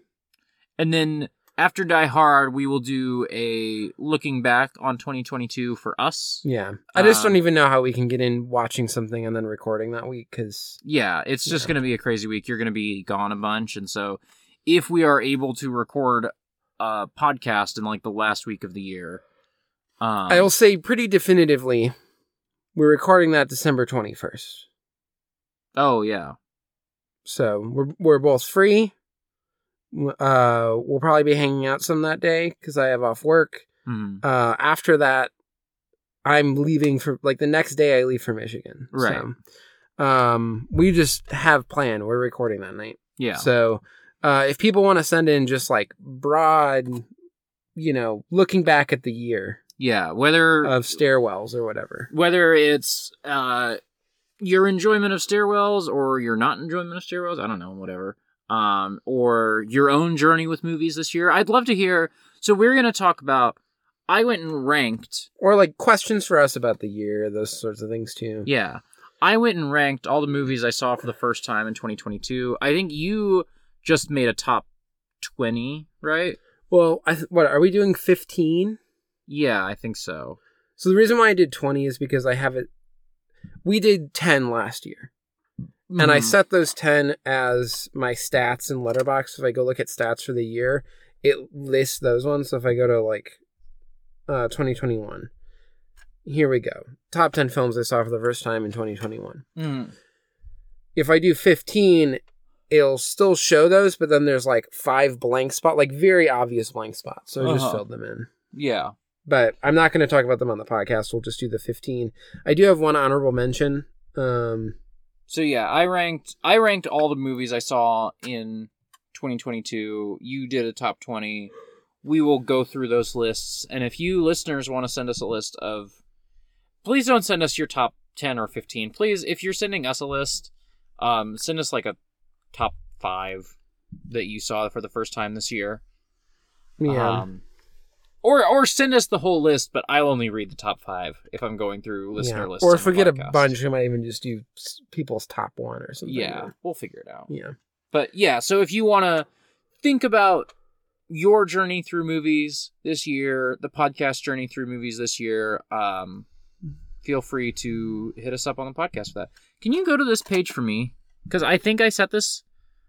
No, not... Can you go... I'm specifically editing this because I'm just looking this and I'm like, no, it's the Mad Fox. It's the Mad Fox. I'm like, I totally changed it. Anyway. Go to my page. Because I tried to do this on my phone, the thing where you set like the banner on your stats page. And I don't know that I actually managed to do it right. Can I just look at your stat? I didn't even know. Oh. Yeah. Yeah. Cool. Paris, Texas. I mean, people can spoil themselves in this, but I'm not going to look too much at this because it's not a fucking spoiler to say Paris, Texas is my favorite movie I saw for the first time this year. Everybody fucking knows that. I know, but it'll be fun to talk through all of them on the podcast. Yeah, totally. Well, yeah, that just about does it for us. Another 3-hour episode. What the fuck? I mean, 2:55, but once we put in Bela Lugosi. Okokoro is real. Okokoro is real.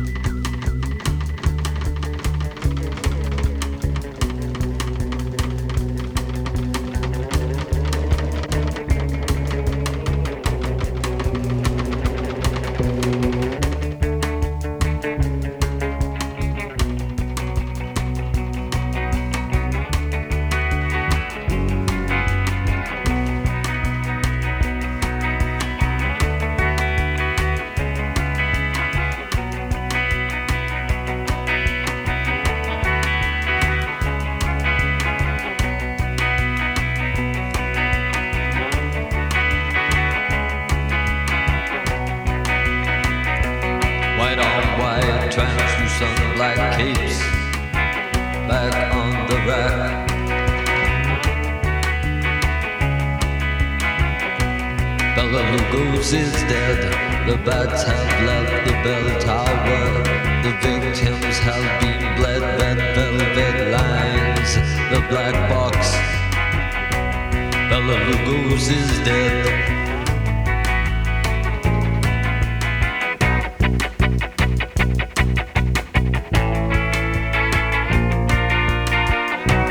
Bela Lugos is dead.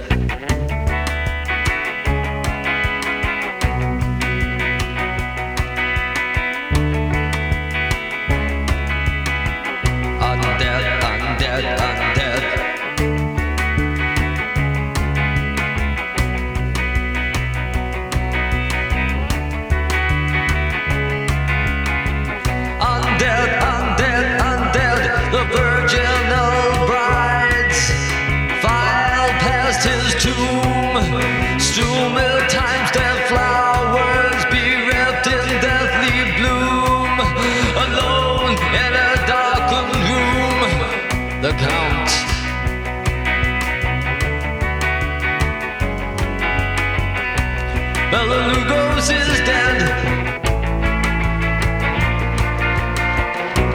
Bela Lugos is dead. Bela Lugos is dead. Undead, undead, undead. Undead, undead, undead.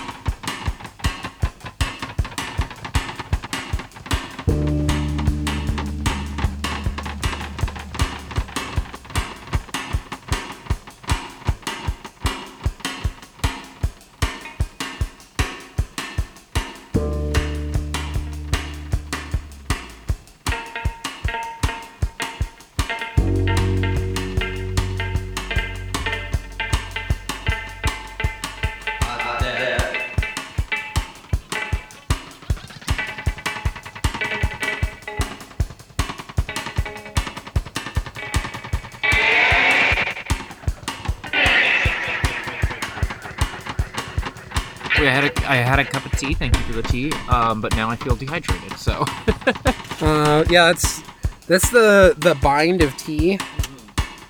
I feel like it's better than coffee though. I drink coffee and I'm just like, oh, that was good, but I did a little bit of damage to my body. Yeah. Tea, I never feel like that same way, but it also does not hydrate you in the way that your brain thinks when you're going, ooh, liquid.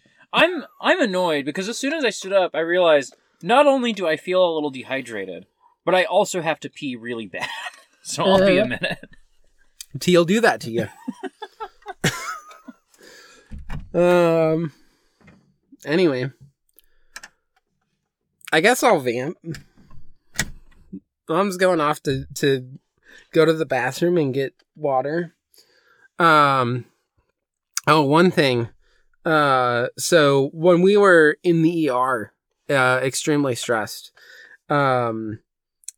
we were just like, let's just like do something, like stupid and frivolous, but just, this is me and my wife, Emily, just to like, we're here, we're stressed, this is like a bad fucking night, and so she ordered some wool sweatpants, that I guess she has a pair that they're really comfortable, but not cheap, because wool's not cheap.